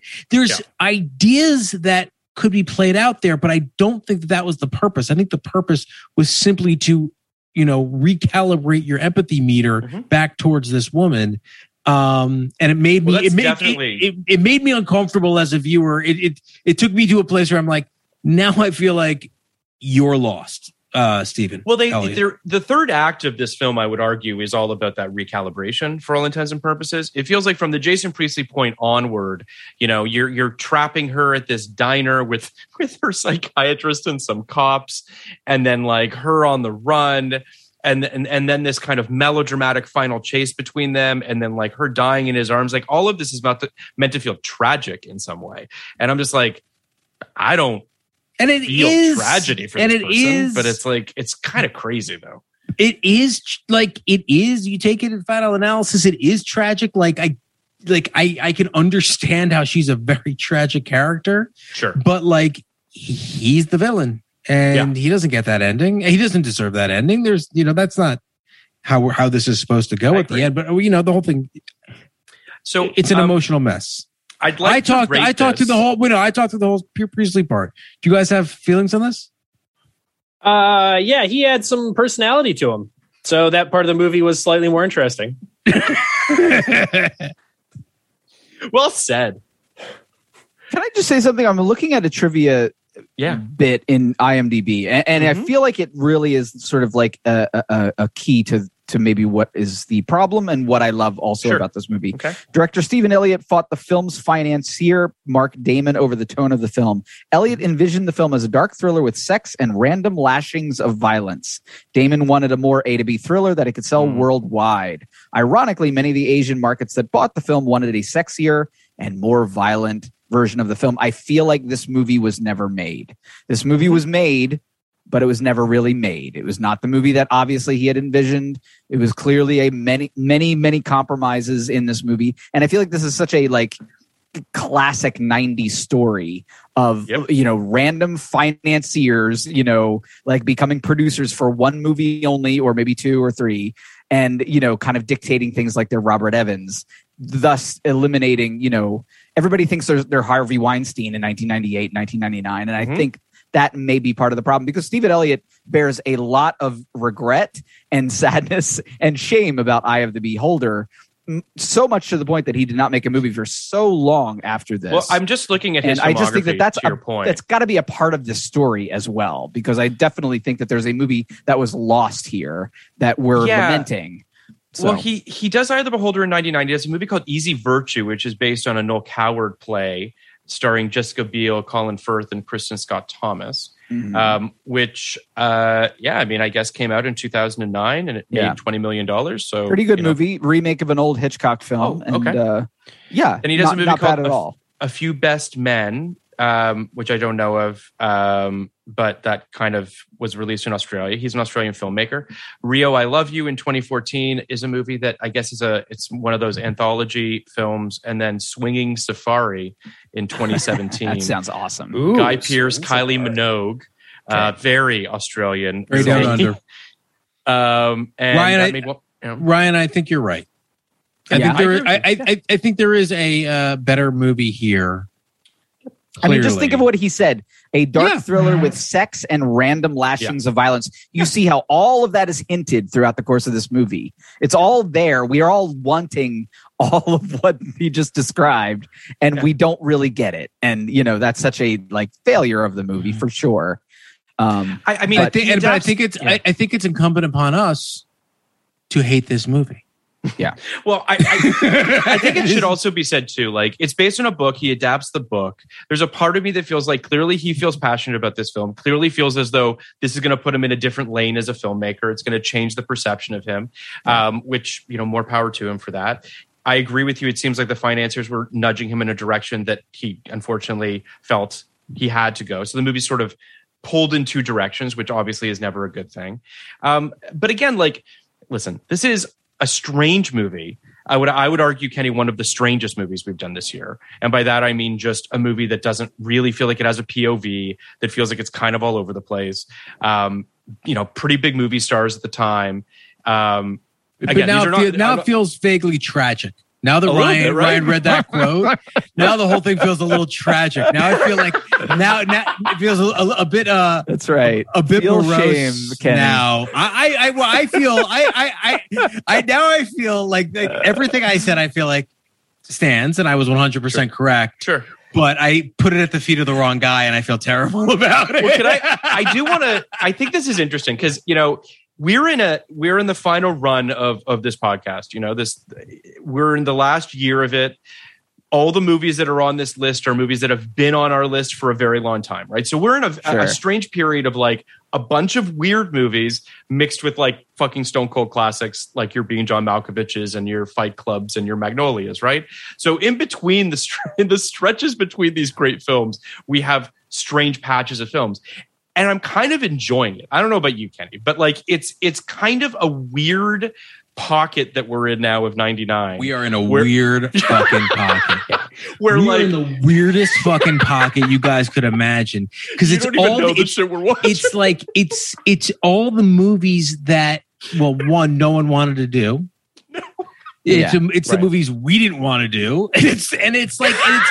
But they generally they're even we did Twin Falls, Idaho, which we loved. Good movie. But most of them are these offbeat, strange movies that kind of seem unwelcoming when you when you put them on in the beginning, alienating, and you'll see Phil Simpatico falls in that category, and I'm guessing Goodbye Lover does too. Yes, because a lot of them deal with low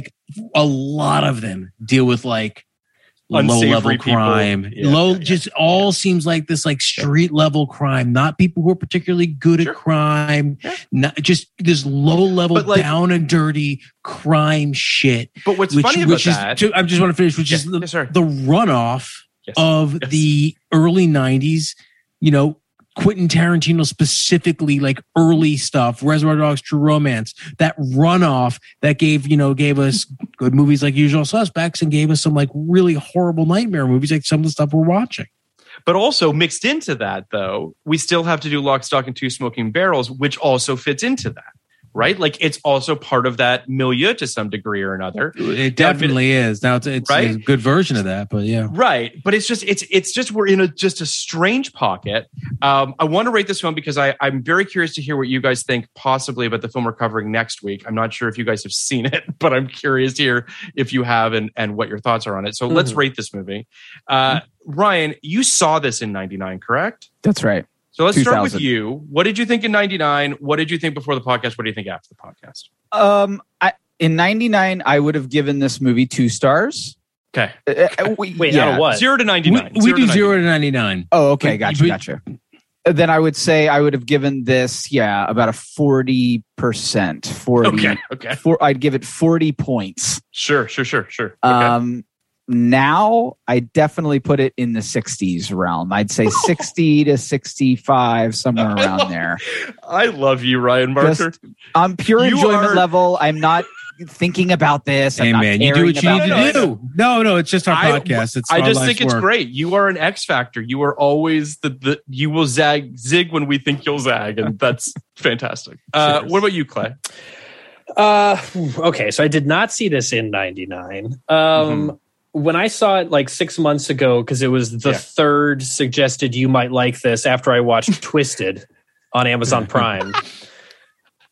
A better or worse actually done performance?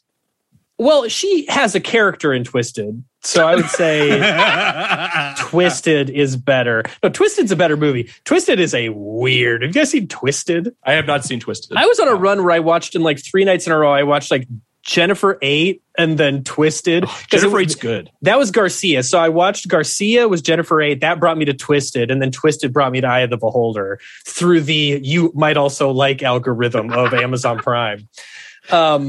Jennifer 8 is wild. Twisted is wild. That's another one where it's like she's a cop who has a haunted past and all of her boyfriends are getting murdered. And is it her? Is it? Well, she had this someone run, else? right? Like Kiss the Girls, Twisted, Double Jeopardy. Like there was kind of a run there where she was doing right. Am I correct in Kiss the Girls? Was Kiss the Girls the Monica Potter one? No, that's Along Came a Spider. Kiss the Girls was Morgan Freeman. Well, they're both Morgan Freeman, but Kiss the Girls. I would say when I watched it, Twisted looks really good. Twisted's a great San Francisco movie. Great and unhinged Andy Garcia performance. Philip Kaufman too. Yeah, no, Twisted's better than this movie. I would say that the first time I saw this, I'd put it in sort of like the mid 30s.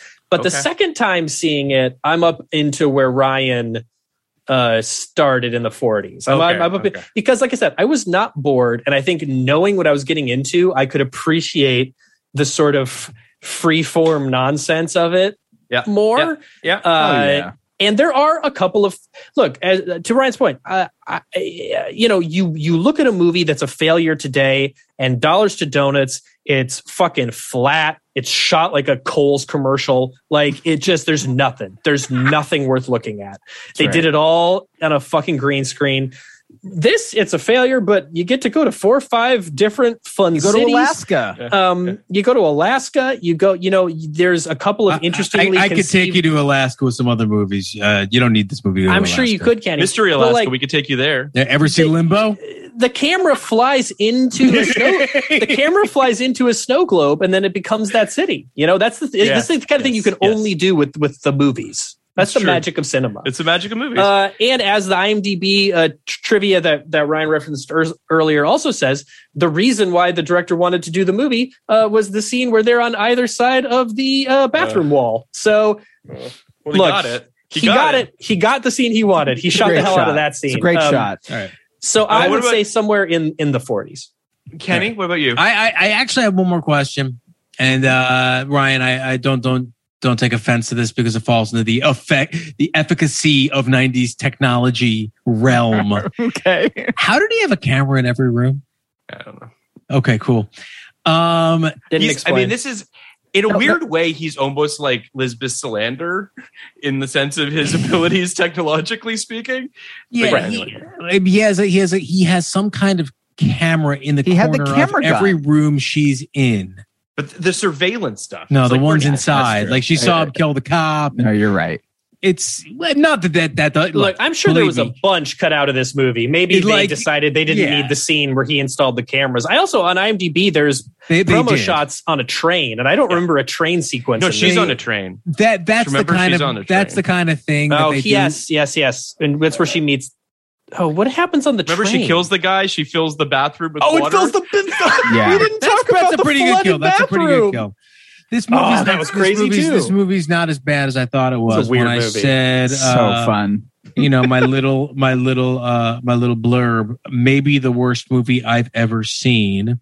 I gave it an 8. Ryan said, "Is she even a serial killer? She kills like 7 people in this movie." That's why he liked. That was it me. So I said that was really So I gave it an 8 before this movie. I take my ratings very seriously. An 8 out of 99. Correct. Yes, which would make it the 3rd worst film we did this year. Wow. But it's no longer an 8. I will go. I will definitely go like well into the teens on this one. So I'm gonna go ahead and give it an 18. I'm gonna give it a 9. I'm gonna give it a 19. I mean, just like I think that's what it deserves. I think it's a 19 out of 99. I think it's in the lower quintile of the podcast, maybe the lower sextile, not sure, but maybe the lower septile. I don't think it deserves to be with Chill Factor. Well, Chill Factor's a 3. It doesn't. I agree with you, but it's a 19. It's a 19. How about here's a question? How about that movie you mentioned earlier, Entrapment? Entrapment is very low. What was your rating for Entrapment, Kenny? Like 15. I'll look it up. Yeah, because I'm curious. Entrapment is a truly terrible movie. Like Entrapment is the type of bad movie that I feel what you feel about this. Ryan, I'm right there with you. I gave it a horrible rating, so but I'll boring find out. and Wait, fucking, I'm pulling it up, Kenny, because I have it on our fandom page. It's boring. It's flat. It means nothing. It goes nowhere. Kenny gave Entrapment a 12.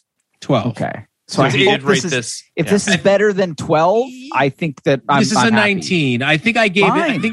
Great. I think that makes it. I think Entrapment is the 3rd worst film of the year for me. Is that right? Is that right? Baby Geniuses, you have it 15. Yes. At First Sight, you have it 18. These are some horrible films. I forgot about that. Actually, you know what? I feel good about 19 now because it's better than At First Sight. You know what? Very thought of you. 17.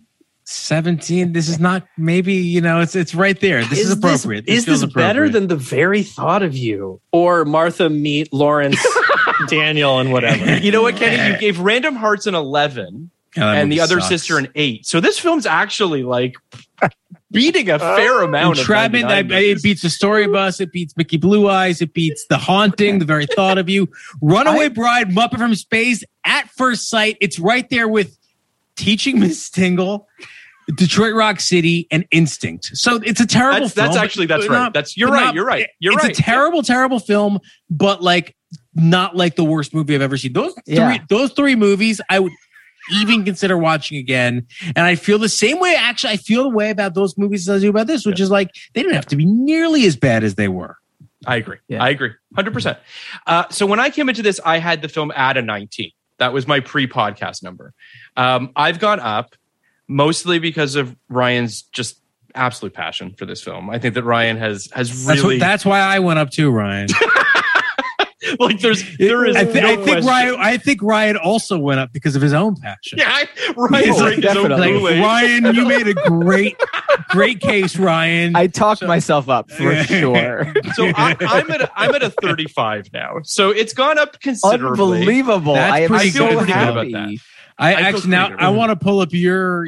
I think Phil and I are close. I'm like low 40s. I want to pull up your fandom now to see where this ranks, or what this ranks for. What's now in the neighborhood. I'm probably going to be embarrassed by how high. No, I don't know. You gave it a 30 because I pretty much know mine by heart, but I don't really know yours. You gave it a 35. Yeah. The other shitty ass movies. You're more generous than me. That's the issue. I am American Pie, Forces of Nature, Play It to the Bone. 3 horrible fucking films, and this also lives there. This is an ISCO 35. I agree. That's perfect. That feels right. So next week, guys, we are talking about Breakfast of Champions. Oh boy. the Bruce Willis adaptation. Oh wait, so Ryan, you seen this? Oh yeah, and Clay, you have not. I have not. Hold on. I don't even know if I know what this is. This movie Wait, is have you heard of the Kurt insane. Vonnegut book, Breakfast of Champions, right, Clay? This is a Alan Rudolph movie? Yes, but I don't know just the title. I don't know anything about any of this. So this is a movie that has essentially been scrubbed from. Try not to say anything. You haven't seen the movie, right, Phil? I saw a bit of it in '99. I did not finish it. Don't say too much because I am eagerly awaiting this film. Yeah, no, I'm not going to get into it much. I'm 100 pages into the novel, which I never read. The novel is spectacular. Yeah, it's unbelievable. Spectacular. So I cannot wait to see the way this has been adapted. But also, you've read 100 pages of it, and I think we can all safely say unadaptable. Like basically the type of thing that probably shouldn't be adapted. The thing about Vonnegut, having read this is like the fifth Vonnegut novel I've read now.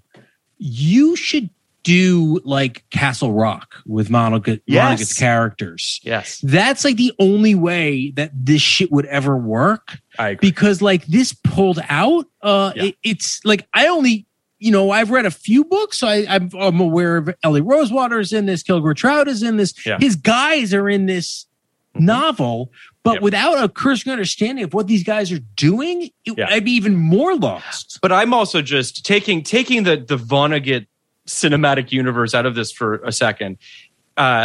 His tone, Vonnegut's voice is impossible to adapt. Like he's such a literary voice. It made me think in a lot of ways of like, have you guys ever seen or heard of Even Cowgirls Got the Blues, the Tom Robbins book? Yes. That Gus Van Sant tried to adapt many years ago with Uma Thurman. Again, unadaptable. A voice that just cannot transcend that media, cannot leave that medium. And there's a part of me that's like, I'm super curious to A, reread the book, B, watch this film. We have David Iserson coming on to talk about it with us, who is a big Vonnegut fan. The very good David Iserson. The very good, the brilliant David Iserson. But I just think that Clay, Ryan, do you remember the movie at all? Yes. Oh, I've seen it a couple times. Yeah, You don't own it by any chance, do you? Do you have a copy I don't own it. I do not own it. Because that DVD is hard to find. Yeah. Yes. I bet they have it at Cinephile, though. I mean, they have I didn't even think about renting I bought it on eBay. I spent $35. I bought it on eBay too. Guys, I think you're going to love it, honestly. Like, I think it's a pretty fucking great movie. I mean, Kenny, I'm going to listen to this when you drop this. Can I just say that, Ryan, you continue to impress by... It is not a loved movie. This is not a movie that people like. This movie is kind of loathed. Sure. Ryan, have you read the novel? I have not read the novel. I have not. I will say that. Phil, but I loved the movie. There's nobody on the planet Earth I know who is less aware of what the general populace thinks about a thing than Ryan Marker. That's why you're the best, Ryan. And truly, because you're whenever you tell him a movie that he loves is disliked, he is completely like floored and he says the same thing every time. He goes, "Of course," like.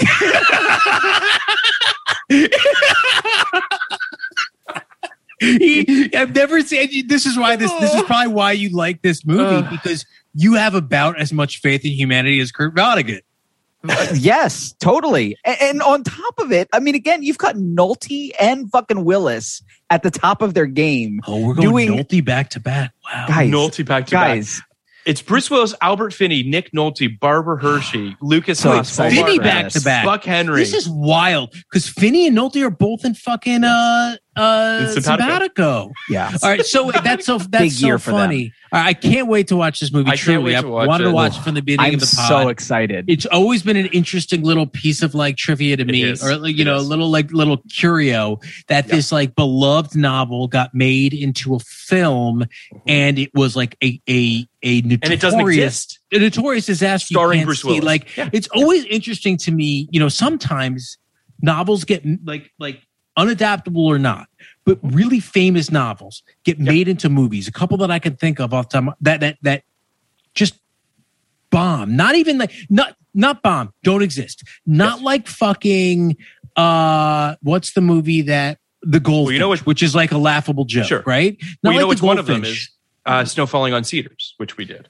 Kind of. Like I'm thinking more like a beloved book. I'm thinking more like The Road. I'm thinking like American Pastoral. Angela's Ashes. I'm thinking of Angela's Ashes, but like I feel like people are aware, like these movies that people were like, I can't. American Pastoral with Ewan is a perfect example because for fucking 50 years, people are like, this is one of my favorite novels. I can't wait for someone to actually do this. It would be like if fucking Catcher in the Rye or Confederacy of Dunces got made and no one cared.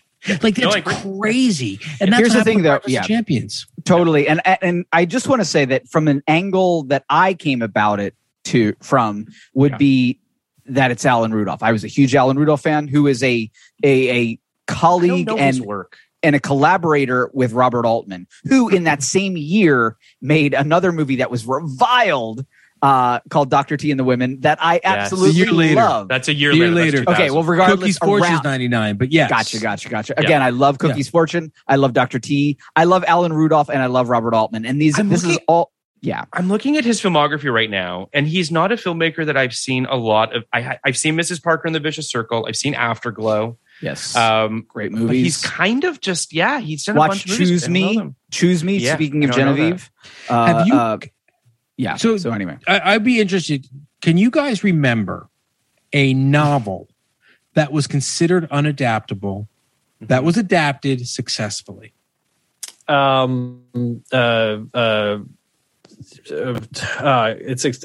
on. An English Patient. Wasn't that considered unadaptable? English Patient is a good example of that. Because I read that book after seeing the movie, and I was just like, "This it's poetry, basically." It's like I don't understand, and it's all told from the opposite perspective. It's all told from fucking Jesus Christ, Juliette Binoche's character. So like it's completely flipped. But yeah, it's there are a lot of books that I feel like, and we've talked about this a little bit, Kenny, off mic, just in general, but like. I do think that television has opened essentially the floodgates to all books now, because now you can do a limited of a book that shouldn't be necessarily generally is the right way to do a novel. Absolutely. Well, that's like The Goldfinch is a prime example of that, where it's like how that wasn't an HBO miniseries, is absolutely beyond me. But instead, there's been so many. It's a double-edged sword. There have been so many incredible movies like The Godfather, which comes from a novel. It's obviously possible to do it in 2.5, 3 hours, or 6 hours, but whatever. It's obviously possible to do it. Happens over and fucking over again. Dr. Zhivago, but no one wants to really do it anymore. I think movies like The Goldfinch are why people are stopping now. Well, and also I think it's the TV stuff. Sorry to. That's what I mean. Shitty novels like Big Little Lies become Emmy plays, and fairly brilliant novels, but like The Goldfinch, become punchlines. Yep. Yes, and also they are, kind of Pandora's box that it's like you could really fuck up, if you pull this off. And I have to say, Vonnegut, and especially this particular one, I think it has a tone that is so not. I wouldn't say it's not filmable, but I would also say that it's not exactly palatable. It's not something people normally do. I mean, it's very specific. Very specific. It's very small, but also very witty and tight and interesting, and you need great performance to do it. I would to answer your question, Kenny, I would say that the last big swing that I can remember is Inherent Vice, doing Pynchon. Yes. And pulling that off. Whether you like the movie or not, I definitely think tackling Pynchon and then pulling that off, I think is a big swing. Yeah, everybody was afraid to touch him forever and ever, all of his shit. And it was kind of an amazing, that's a great example of this. And that's, I would really, there was a Slaughterhouse-Five movie made. I don't know anything about it. Yeah. And it's true for Philip Roth too, which is weird, but I really would love to see some fucking excellent A-list, brilliant auteurs. Well, I mean, Plot Against America was great, but I know what you're saying. Was that? Plot Against America was great. A show. Yes. So like the Roth movies, American Pastoral and Goodbye Columbus and Human Stain is a Roth movie, are pretty much forgotten by history. Yeah. And I would love to see someone of Paul Thomas Anderson's caliber, or Greta Gerwig, like what she did with fucking Little Women, take on some of these really difficult to adapt pieces. And I actually think Breakfast of Champions works as a movie potentially better than a TV show. For sure. But also Cat's Cradle's a movie. Cat's Cradle works. Well, Noah Hawley had the rights to try to do it as an FX show, and they just killed that relatively. But I would just say the last thing about Breakfast of Champions, which I can't wait to see. If you're feeling not that great about America right now, it is the novel for you. I'm very excited to read it. I'm very excited to reread it. I'm excited to watch this film. But more importantly, Clay, Ryan. Yes. You guys are the kings. An absolute the kings, the screen drafters themselves. Everyone should be listening to your podcast. Including if they have you. all the time in the world. They should be listening to your podcast. It is fantastic. You guys are the best. We love having you on for these odd films. We love being on. If there's any more odd films, the odder the better. If you can find something that's worse, don't you worry. Okay, all right. I am with Clay on your this. disposal. Only bring me on for these ones that you're like, no, we don't have anybody for that. You want to watch? Simpatico in the next couple of days? I know Simpatico up here. Ryan can do Simpatico. Have you seen Simpatico? Of course I have. This is my year. I watch every movie. So come on, please come on the pod for come on for Simpatico. We'll put it. We'll drop it in June. So we'll done. Isn't that? And it's two Sam in a row. Shepard. It's Sam Shepard. It is Sam Shepard. It is Sam Shepard. Nick Nolte, Sam Shepard. If you need a guy, if you need a Shepard, it's Sam Shepard's play, is what you're saying. Which it is. He's not in the movie, but it's Sharon Stone. It's Catherine Keener. Ryan, we have a lot of stuff we're watching for our podcast in the next week. Can we do this in like 2 weeks? Yeah, let's do it. Let's do it down the road a little bit. Because I don't want to. We've got to watch the Ocean's movies. We got to watch all the Ocean's movies. I got to watch the damn Lego movie. Well, it's fine. We'll push it down the road. We'll do Simpatico with you guys. It'll be great. Kenny and I will find some other fucking movie to watch together. But again, truly, you guys are the best. You're the best in the game.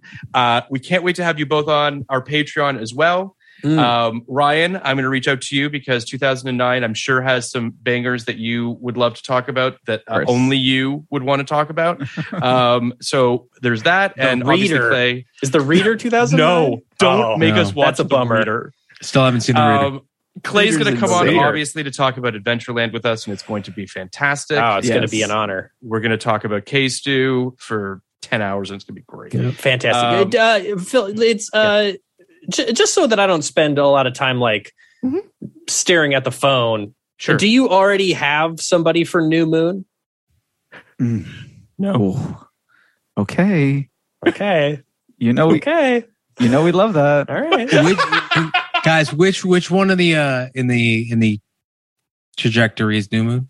It's the second one. It's hands down the best one. So I just have to. So I would just have to watch two to. We should do New Moon. I think that's. We have to do New Moon. Guys, you have to. For sure. Yeah, and it's incredible. You can't. There we go. You can't tell the story of 2009 without Twilight Part 2, New Moon. I love that Kenny's never seen any of them. You truly can. Oh, Kenny, you're gonna love these movies. You really are gonna like them. My daughter. Have I told?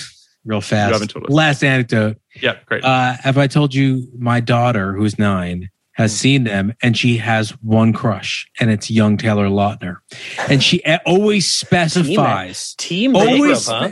It's funny. It's not because I took her to task. I'm so proud of her. I'm like, because. I'm like, Taylor Lautner is your guy. I wanted her to watch Twilight with me when we were doing the Razzies draft, right?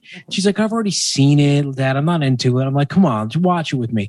And she's like, no, I don't, Dad. I don't want to. I'm like, but he's like your crush. And she's like, young Taylor Lautner. I'm like, Layla, he was young in that movie. She's like, no. I mean, like when he was like Shark Boy.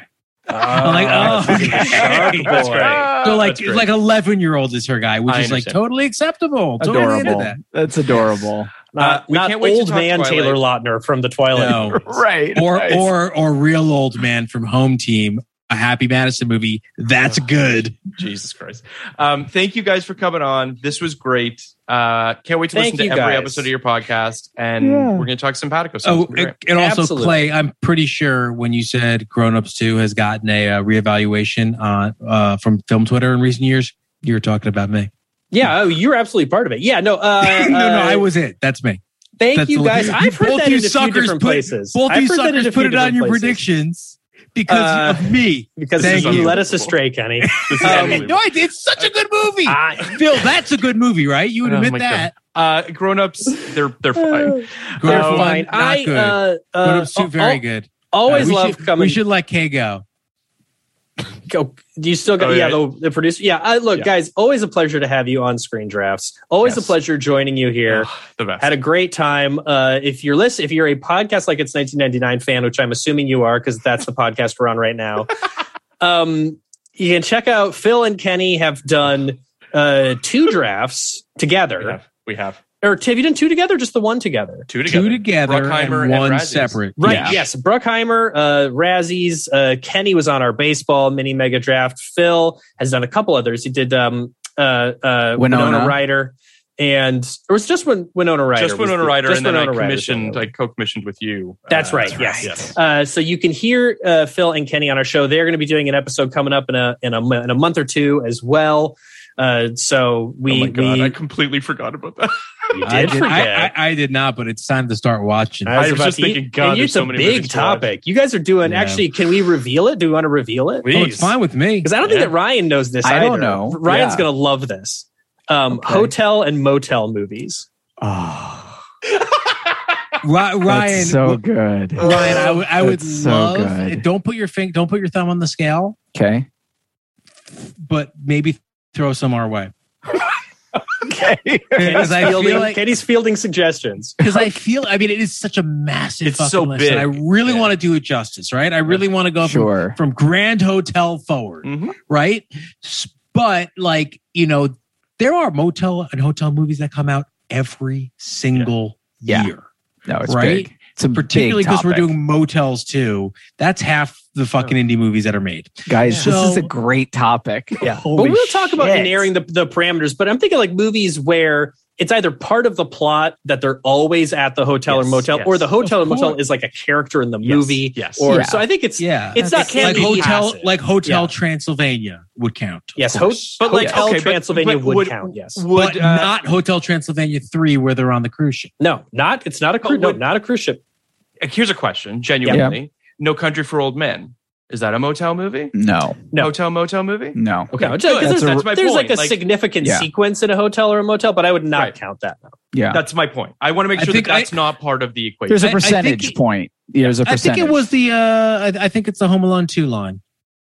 If it's in a I think it needs to be more than Home Alone. More than Home Alone 2. Yeah. Then you That's a good line. That's a good That is good. That's I like that's that. a good one. Okay. Yeah. All right. That's basically 50%. Guys, this is going to be a great draft. It's going to be a great draft, and it's across all genres and all sizes of movie too. There's some that are huge and some that are like tape, where it's just like one room. I am going to fucking Ryan Marker out on this. So Psycho, take a Heiko. Okay. The Shining. Oh my god! Get your shine box. Fucking mind if you don't think that those 2 movies deserve to be in this. Florida Plot Project. Is this a mini major, by the way, or is this? I can't believe that was the first time I've ever heard Kenny say, "Go get your shine box." By the way, I feel like. Is this a mini major, or is this? Get us one more guy. This is a 7, baby. Let's get us one more guy. 7. We're making this as hard as possible. Ryan, get in this. Come on, let's do this. Make the case. Get in this. Psycho, take a Heiko. I'm just dwelling on that. Identity. Oh, Identity's great. Identity will make the list. 1408. That's an preemptive number. It is a lot of horror, I guess. Yeah, it's a lot of horror. I've never seen Grand Hotel. I need to do that. Great. California Suite. Dude, even yes, like fucking, good. what's the California Suite? Good one. We're getting so much content out of this episode. We just did the fucking Motel Hotel draft in the last 5 minutes, and you guys already did your Breakfast of Champions episode. Just clip that thing. Ryan talked for 15 minutes. Just clip that and post it. We have. I really want to be extensive when it comes to the hotel motel thing, but let's think. Let's think really like we might not need both hotels and motels because you get it. It's a lot. Should go. But this was great. We honestly can't wait to do this stuff.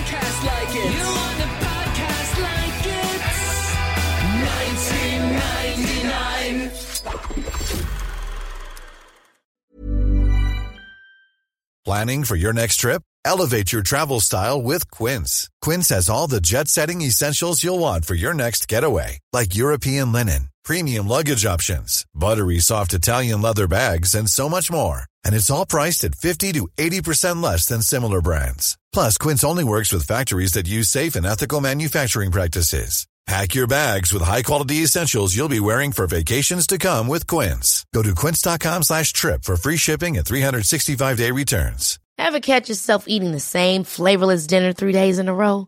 Dreaming of something better? Well, HelloFresh is your guilt-free dream come true, baby. It's me, Keke Palmer.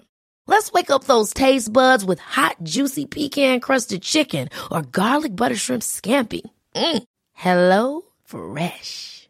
Stop dreaming of all the delicious possibilities and dig in at HelloFresh.com. Let's get this dinner party started.